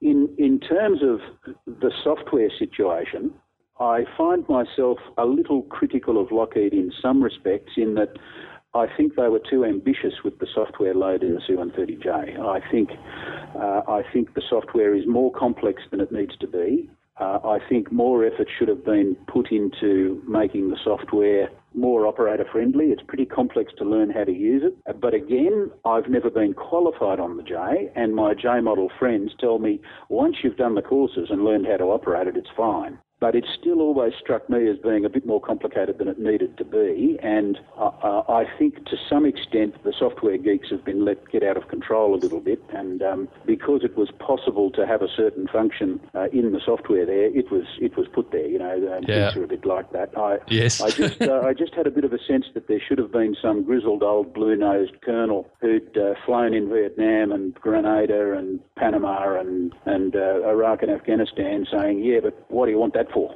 Now, that's not a serious criticism of the aircraft, and I think as the US Air Force goes on developing further blocks of the software, that criticism, if you like, is being corrected.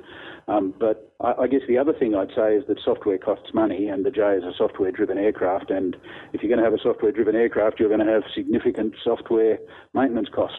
Yes. But that's offset by a range of other costs that the J has eliminated. So I guess it's all swings and roundabouts. You should be aware too that I firmly believe that the Royal Australian Air Force should still operate Mark 8 Spitfires. Well, I don't think. Well, we're airplane geeks, so we'd agree with that. Just because they're beautiful. Yeah, that was the best mark of Spitfire, and F-86s with sliding canopies too. Yes. So time moves on, and we do things in new ways, and it's a very interesting hot topic. But the J model, I've got to take my hat off to it. It's fast. It climbs like a homesick angel. It's a very, very competent aeroplane, and they're out there doing the job. They're lobbing into Afghanistan at the moment, and they're doing the job, doing it well too. As I hear quite often around the community these days, it's okay to be J. I heard that said a lot the day I was up in Richmond. Yes. There's a lot of similar lines that we can't use on public radio. No, I guess not. There's been significant rivalry, let me tell you. Well, speaking of aircraft with the designation J, of course, we're looking at the arrival of the C-27. What's your opinion of that aircraft, the Spartan? Oh, look, I think it'll be a good thing for us. It gets touted sometimes as the Caribou replacement, but the Caribou is a bit like the DC-3. You can't replace the Caribou because it just had such extraordinary soft field performance. You could land it on a grassy paddock on sand, and it'd happily land, taxi around, and take off again. Just nothing can do that, not even helicopters. Yeah, well, with the right wind, it was a helicopter. It came down vertically. It's a remarkable old thing. So I think the C-27 would be a good thing. I remember being involved in discussion about this at one point, and I was of the personal view that additional C-130Js might have been a better buy, but I remember being shown data which showed how often we fly C-130s underutilised. In other words, with 2 or 3 pallets or 20 or 30 passengers. And the reason we do that is because they're crucial people who need to get to something very important, and that's the load. And there were some pretty persuasive figures of the economics of doing that sort of load near full capacity with 2 engines instead of doing it at 1/3 or half capacity with 4. And I guess no pilot should ever accept that they're an accountant, and I'm not. But I think the operating economies of the C-27J will be very useful to us.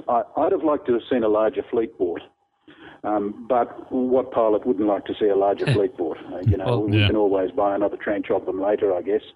But it'll be very interesting to see if the C-27 does what I personally believe is the most important thing that it must do, and that's re-establish Australian Defence Force presence in the Southwest Pacific and in New Guinea. That's what we've lost with the distraction of the C-130 force being so heavily committed to the Middle East, and it's what is in what the strategists used to call our area of prime strategic interest, and we need to go back and re-establish that, and I think the C-27 will be a pretty good aircraft for the job. It won't be able to do everything the Caribou can do, but of course it can do a lot more than the Caribou could. Yep. So I'm sort of reserving judgment, but I think it'll be a pretty useful device, and I would not be at all surprised if some future government doesn't buy another tranche of them. Well, we've certainly seen that with the Hornets and the exactly. C-17s. Yes, I was just about to say exactly that.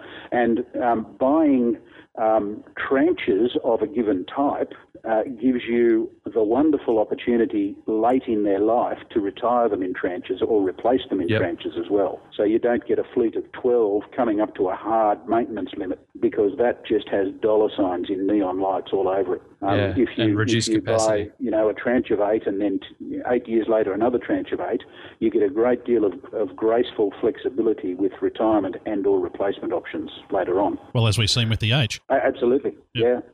It's a very it's been a very sudden withdrawal, and it would have been nice to have a fleet of 4, 3 years later another fleet of 4, 3 years later another fleet, and then you could roll them over. This is how airlines do it. If you talk to any accountant of anyone operating heavy aircraft, if you told Qantas, look, we're going to buy a fleet of A380s all on the same day, and they'll all retire in 15 years on the same day, the accountants would just look at you as if you're insane. And the ops people.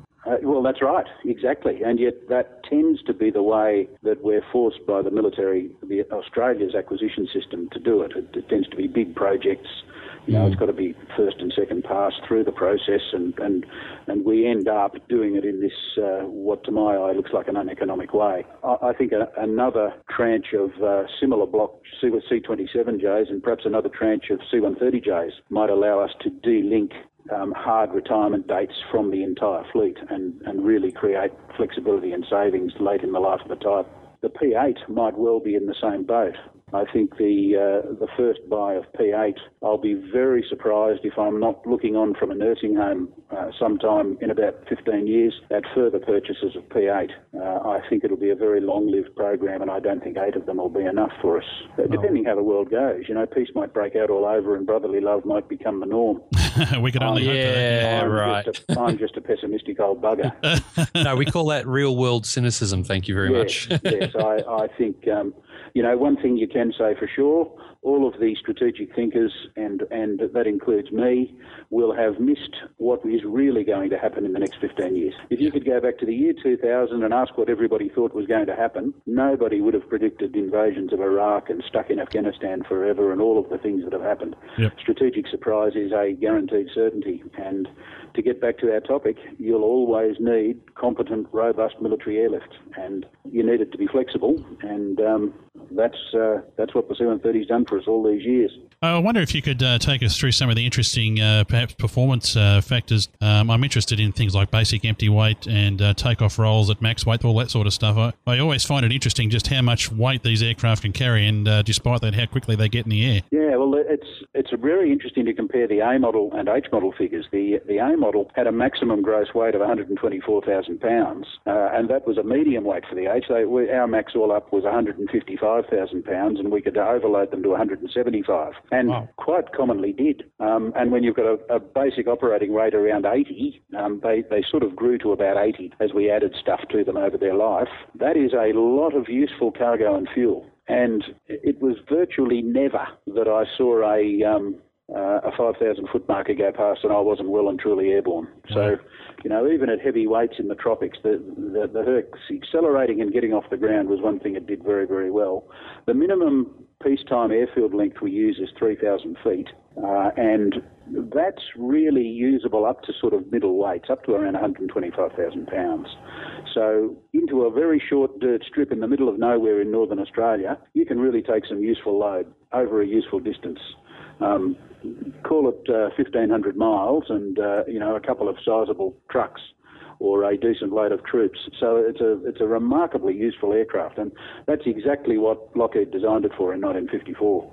Much to Kelly Johnson's disgust, he hated the Herc. He told the CEO, if you put this thing into production, you'll never sell it. It's pig dog ugly, and it'll be a flop. It'll bankrupt the company, and stormed out in disgust.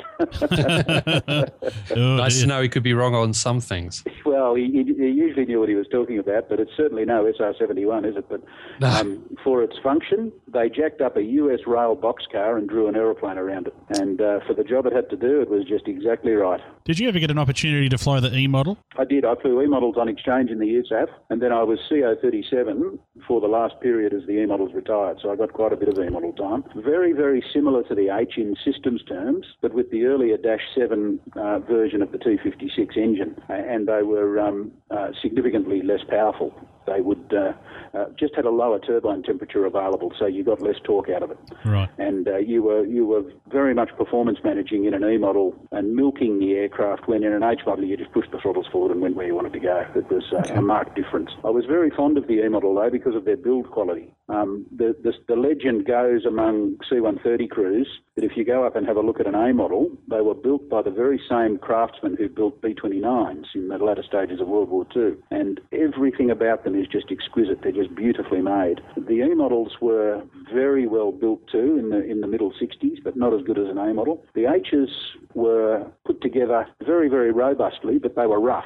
They had rough edges, and it just wasn't as nicely done. And the J models were rougher again. I think it's just production costs needing to be driven down, and everybody insisting on low cost. But it's very interesting to see how the metalwork changed over time. But I was very fond of the E model, and everybody who flew them was too. They were just a noticeably less muscular aeroplane, but still a very good thing. Are you familiar with the Kiwi H models? I've heard rumour that some people refer to them as a Super E. Super E's, that's right. They're effectively an E model with Dash 15 engines, but retaining the old ground turbine compressor instead of the auxiliary power unit. And because the E model had a cleaner airframe, the APU had great big scoop and intakes and things, and it was a lot draggier. They're very slick, very fast. I was a passionate advocate when the J model project was in its infancy for remanufacturing and re-engineering our E models and re-winging them,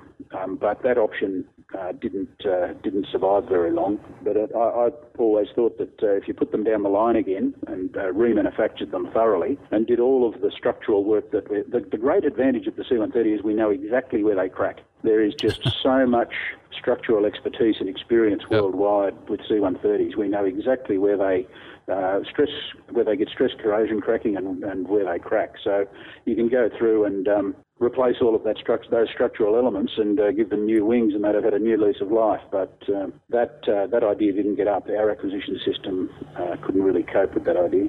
And yet we're going down the Chinook F model, the CH-47F, which is effectively a remanufactured D, I believe. Yes, they are. That's right. But in defence of that project, it was a remanufactured D as part of a similar US Army program. So we were able to, I think, join into that program. I think that was what worried the DMO about the E-model program. We'd have had to go to a private contractor to get that E-model remanufacturing work done, someone like Marshalls of Cambridge perhaps, or a firm like that, and they were just nervous about the technical risk and schedule and financial risk, so they decided on a new aircraft. And I can understand their thinking. But they were beautifully built, those E-models. They were a lovely old thing. Now, Greg, we touched there on your USAF time. We've talked about Little Rock Air Force Base. Let's talk about going into the base. You go through the guardhouse, of course. They've got a huge C-130 as a static display. As soon as you go in, you go down past the BX, past that RB-57B, and then there's this massive flight line chock full of Hercules. It seems like hundreds of them. I think there's usually about 50 or so on the base there at Little Rock. Yeah, the standard fleet size was 54 when I was there, but it was, if they had any exercises running, the Guard and Reserve units from elsewhere down in the south used to come in, and it was quite common to have over 100 C-130s just on the ramp at Little Rock. It really was quite an astonishing thing, and of course that's the training base for C-130s for the US military. So every instructor pilot, every student C-130 pilot goes through Little Rock to do all of their training. So the throughput back in the days when the US military operated 1,500 C-130s was just extraordinary. It was an enormous industrial process in the late 80s when I went through it, and very, very effective, just wonderful stuff. And that was my first exposure in 88, 89 to well-executed Level D or Level 5 flight simulation. And I became a pretty passionate believer in the importance and relevance of simulation. They were doing it very, very well back then and still are. And Little Rock is now the site of the central US military schoolhouse for the J model. It's the exemplary way to train people onto the J model. And I think we've still got a way to go until we achieve the same level of expertise. We underestimated, I think, just how important synthetic training is in a digital aircraft, in a computer-driven aircraft. And we've got some catching up to do yet, I think. Actually, the first time I ever flew anything was of any kind was actually the simulator at Little Rock Air Force Base on the same day. So yes, I've got a fair bit of time in there being tortured by the instructor while I was being turned into an instructor pilot, being taught all of the appalling things that young Hercules pilots could do to you. Yeah, I went to flight school just up the highway there at Cersei, and oh yes. Yep, one of the things you had to really keep an eye out for when I was flying my little red and white Cessna 172 around was these columns of C-130s everywhere going around northern Arkansas, central Arkansas. I remember leading a 34 ship one day. Gee. And we always, we'd go on exchange, and every exchange officer I've ever spoken to would go over and think, dear, these Americans are rule-bound. They've got a rule for everything. You've got to do it this way and you've got to do it that way, whereas we tend to be very flexible. And halfway through the tour, we all have an epiphany, and for me, it came one very, very dark night when I was tasked to lead a 18-ship of C-130s to Roosevelt Roads, which is down in the chain of islands that runs down to Cuba there, down in Puerto Rico. And you kind of, in the US military system, you get what's called flight orders, and they're a detailed description of exactly what you are to do. And they really are orders, and you go out and do exactly as you're told. And so off we went with 18 C-130s following me, and we'd been given a rejoin point at which more C-130s joined onto the back of my formation, and then behind us again, a whole lot of C-141s out of Charleston in South Carolina joined on again behind that, and this enormous airdrop of equipment and personnel went ahead into a great big disused airfield, I think it was on Puerto Rico by memory. And I was in the middle of the night doing all of this, and we had these three formations rejoining on the station keeping equipment, completely silent communications. There were absolutely no radio transmissions at all. And the second group of C-130s came out of Germany, and the 141s came out of another base, and we'd never even spoken with each other. And because their procedures are so tight and foolproof and well written, all of this enormous armada just seamlessly, silently, in the middle of the night, joined up, dropped all of this stuff, and then split off again back to their bases. And I realised, I think there might be a reason why they do it this way. The amount of combat power they can assemble is just extraordinary, and it requires very tight procedural standardisation. And I found out some weeks later from my good friend Al De Castro, who was the Chief of Standardisation and Evaluation at Pope Air Force Base, that I was actually leading a practice mission for the invasion of Panama.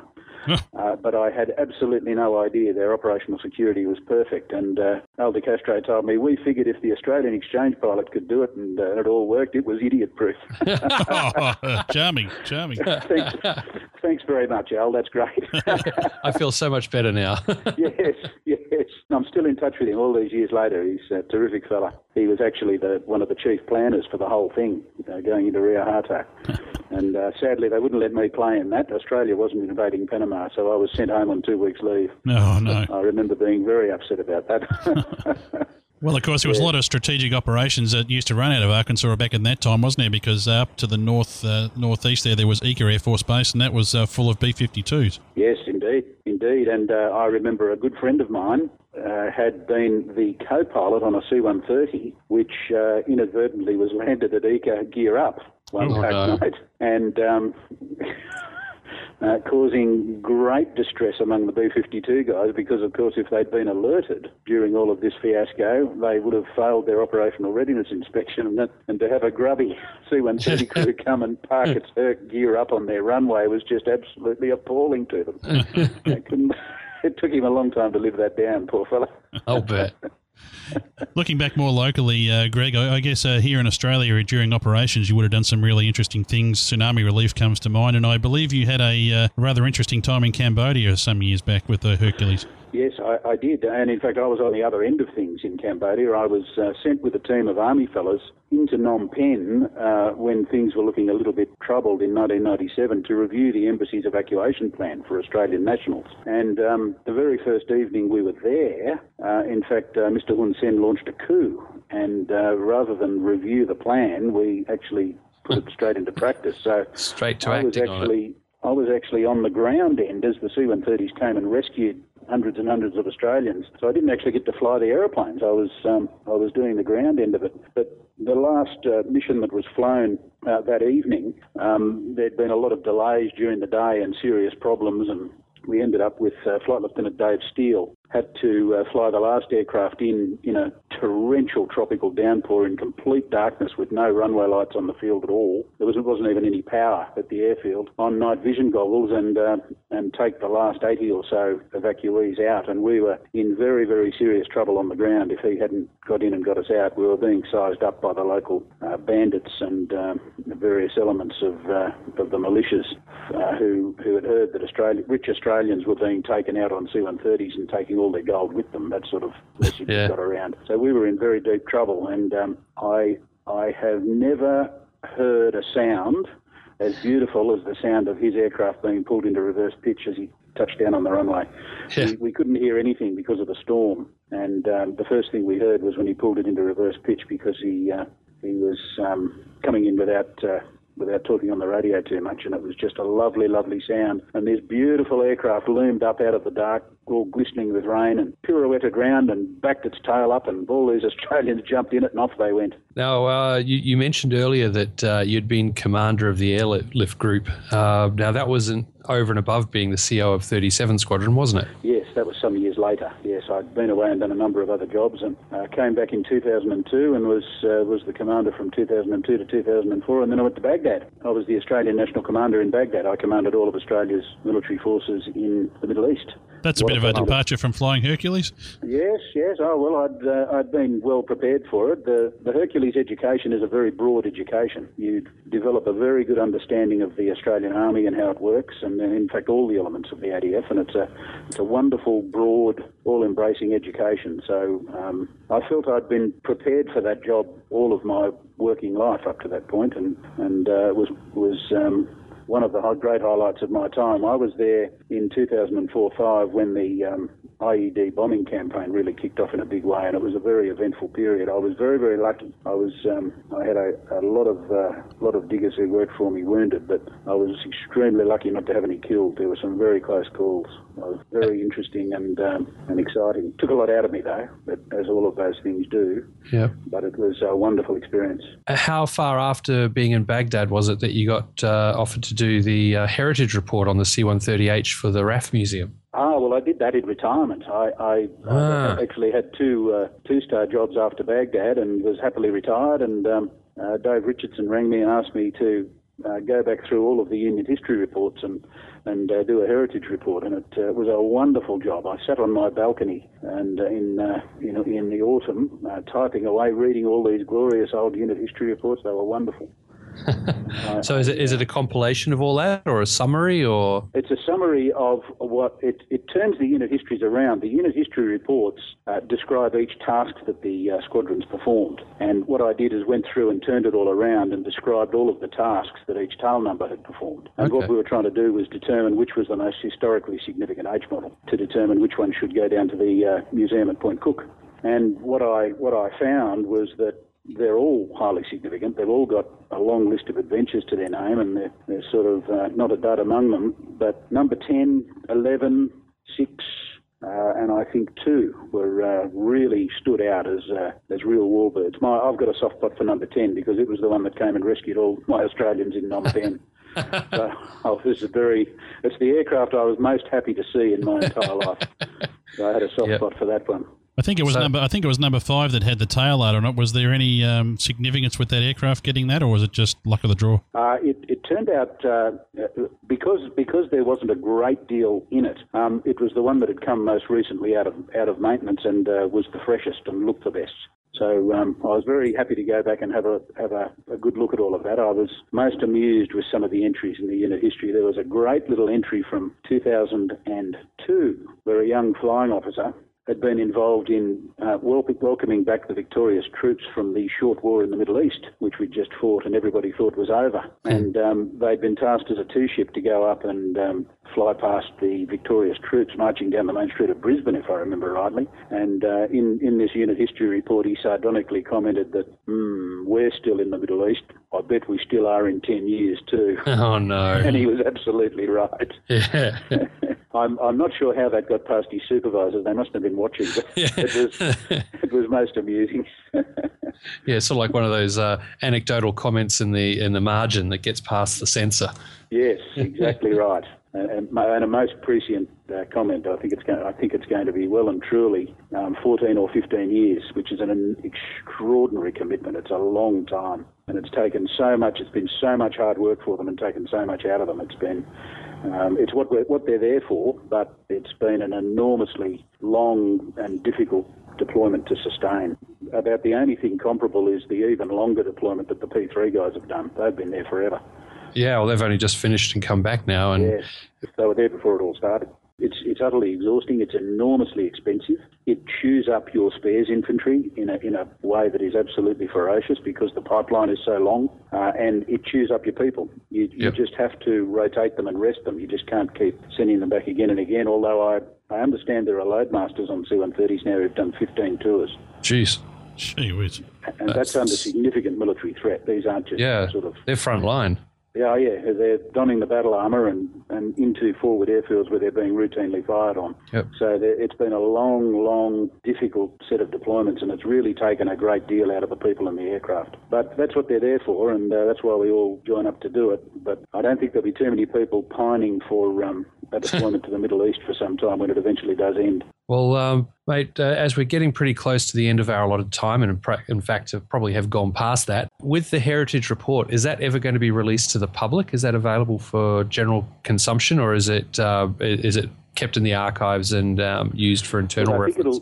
I don't think there was nothing particularly classified in it. I was very careful not to put any classified data in it, and it's not actually not classified, but it's owned by the people who commissioned it, and I wouldn't be able to release it on their behalf. But if you'd like to get hold of it, the chap to talk to is Group Captain Dave Richardson, who's based in Canberra. The Defence Directory can get you onto him, and I'm sure he'd probably release one to you if you asked him nicely.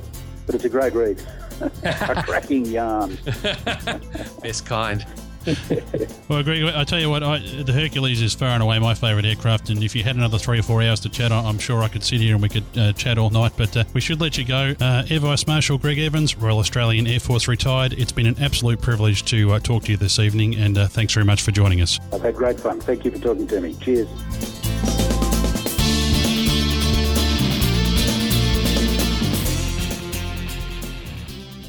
Plan your flight, fly your plan with Oz Runways. Oz Runways turns any iPad or iPhone into a full-featured moving map GPS complete with all the official Australian aviation charts. Oz Runways makes the task of creating and submitting a flight plan a breeze and can be a great tool for improving situational awareness en route. Annual subscriptions start at only $74.99, so get your copy today. For your free 1-month trial, search for Oz Runways EFB in the iTunes store or visit ozrunways.com. Oz Runways. Know where you're going. Want to see Sydney from a different angle? Red Baron Adventures have the flight experience for you. From the aerobatic thrills of the Red Bull stunt plane to scenic flights over Sydney Harbour, there's something for everyone. So check it out at redbaron.com.au for the best seat in the house. Get your genuine Nanchang CJ6A flight today with AdventureWings at Tooradin. Special offer for PCDU listeners. AdventureWings.com.au. Find this and other great shows at the Aviation Media Network. TheVoicesInYourHead.com.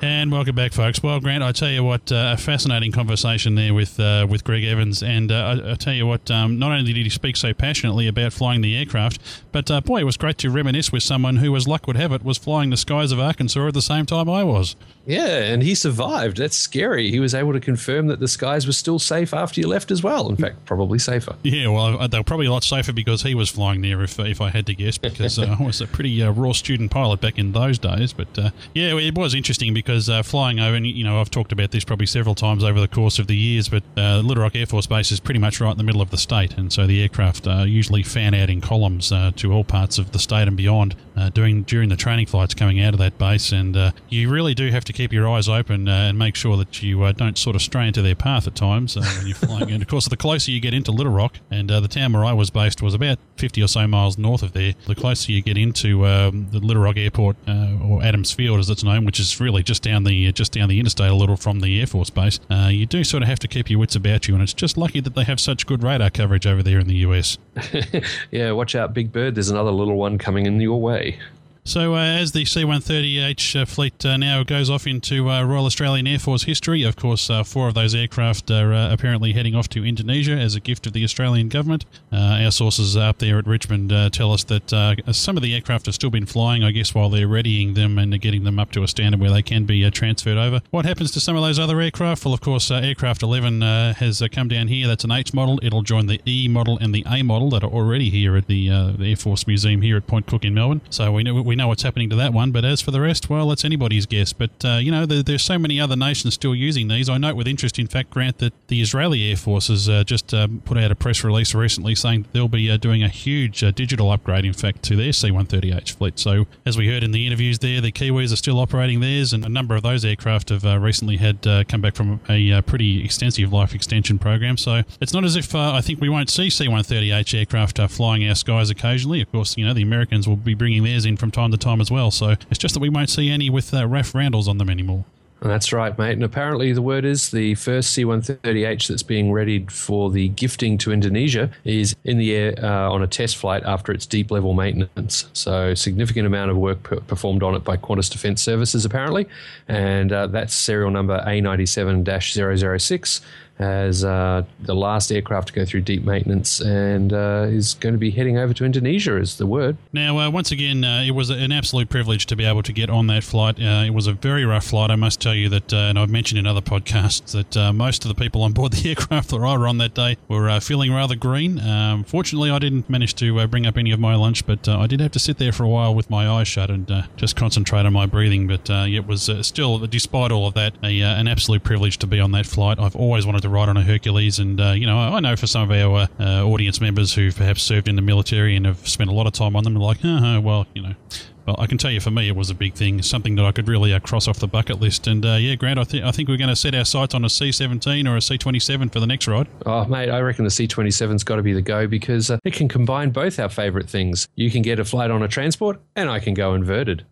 There you go. Well, we want to extend our gratitude and thanks to everybody who's served our nation flying in those aircraft in any capacity over the 34 years that it was in operation here. A mighty aircraft, and of course the aircraft is nothing without you guys who obviously looked after the aircraft and provided such professionalism to it. It certainly shows those aircraft looked every bit as new as the day they came here, and they were flown absolutely expertly. Couldn't fault them at all, Grant. That's right, mate. And we'd also like to extend our thanks to Ben Wickham from the Defence Force Media Group, and also to Eamon Hamilton, the Public Affairs Officer with the Airlift Group, both of whom were instrumental in helping us out with information, access to people for subsequent interviews, and of course for getting Steve onto that aircraft as part of the short list of media people who were allowed on. So yeah, thanks guys, really appreciate all the help there. Fantastic. Well, that's everything we have for you on this episode of Plane Crazy Down Under. As an end-of-show clip this time, we're not going to have a blooper reel, but just stick around for that. And that's a bit of a radio interview that I did following my flight over Sydney, and I did that on 2GB with Steve Price. You see, Grant, eventually I'll get myself onto radio one way or the other. Yeah, mate, by hook or by crook. Thanks very much for listening, folks. We hope you enjoyed this very special episode. We'll be back very soon, Grant, with episode number 100. 100. Woohoo!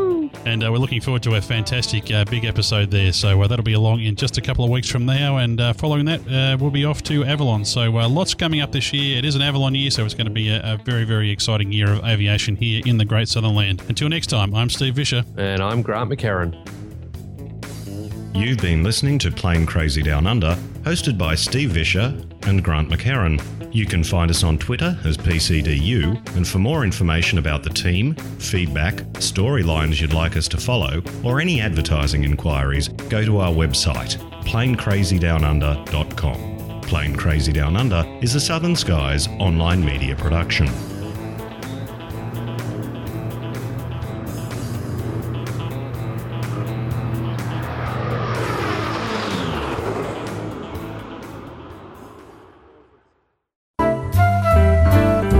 The kind folks at the Department of the Bleeding Obvious have asked us to make this statement. The views and opinions we present in this podcast are ours and do not necessarily represent those of groups we work with or are associated with, although we think they probably should.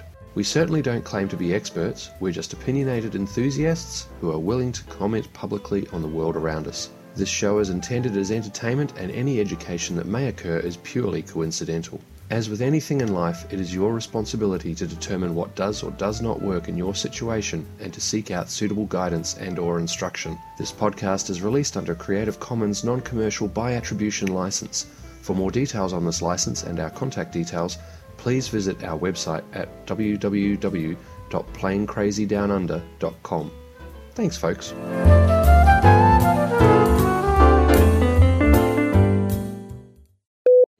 9635 6677. You're listening to Nights with Steve Price, right across Australia on 2GB 873, the power station. Coming up to 11 o'clock, after 11, we'll look at that Pulver sentencing from today. One of our listeners sent me an email today.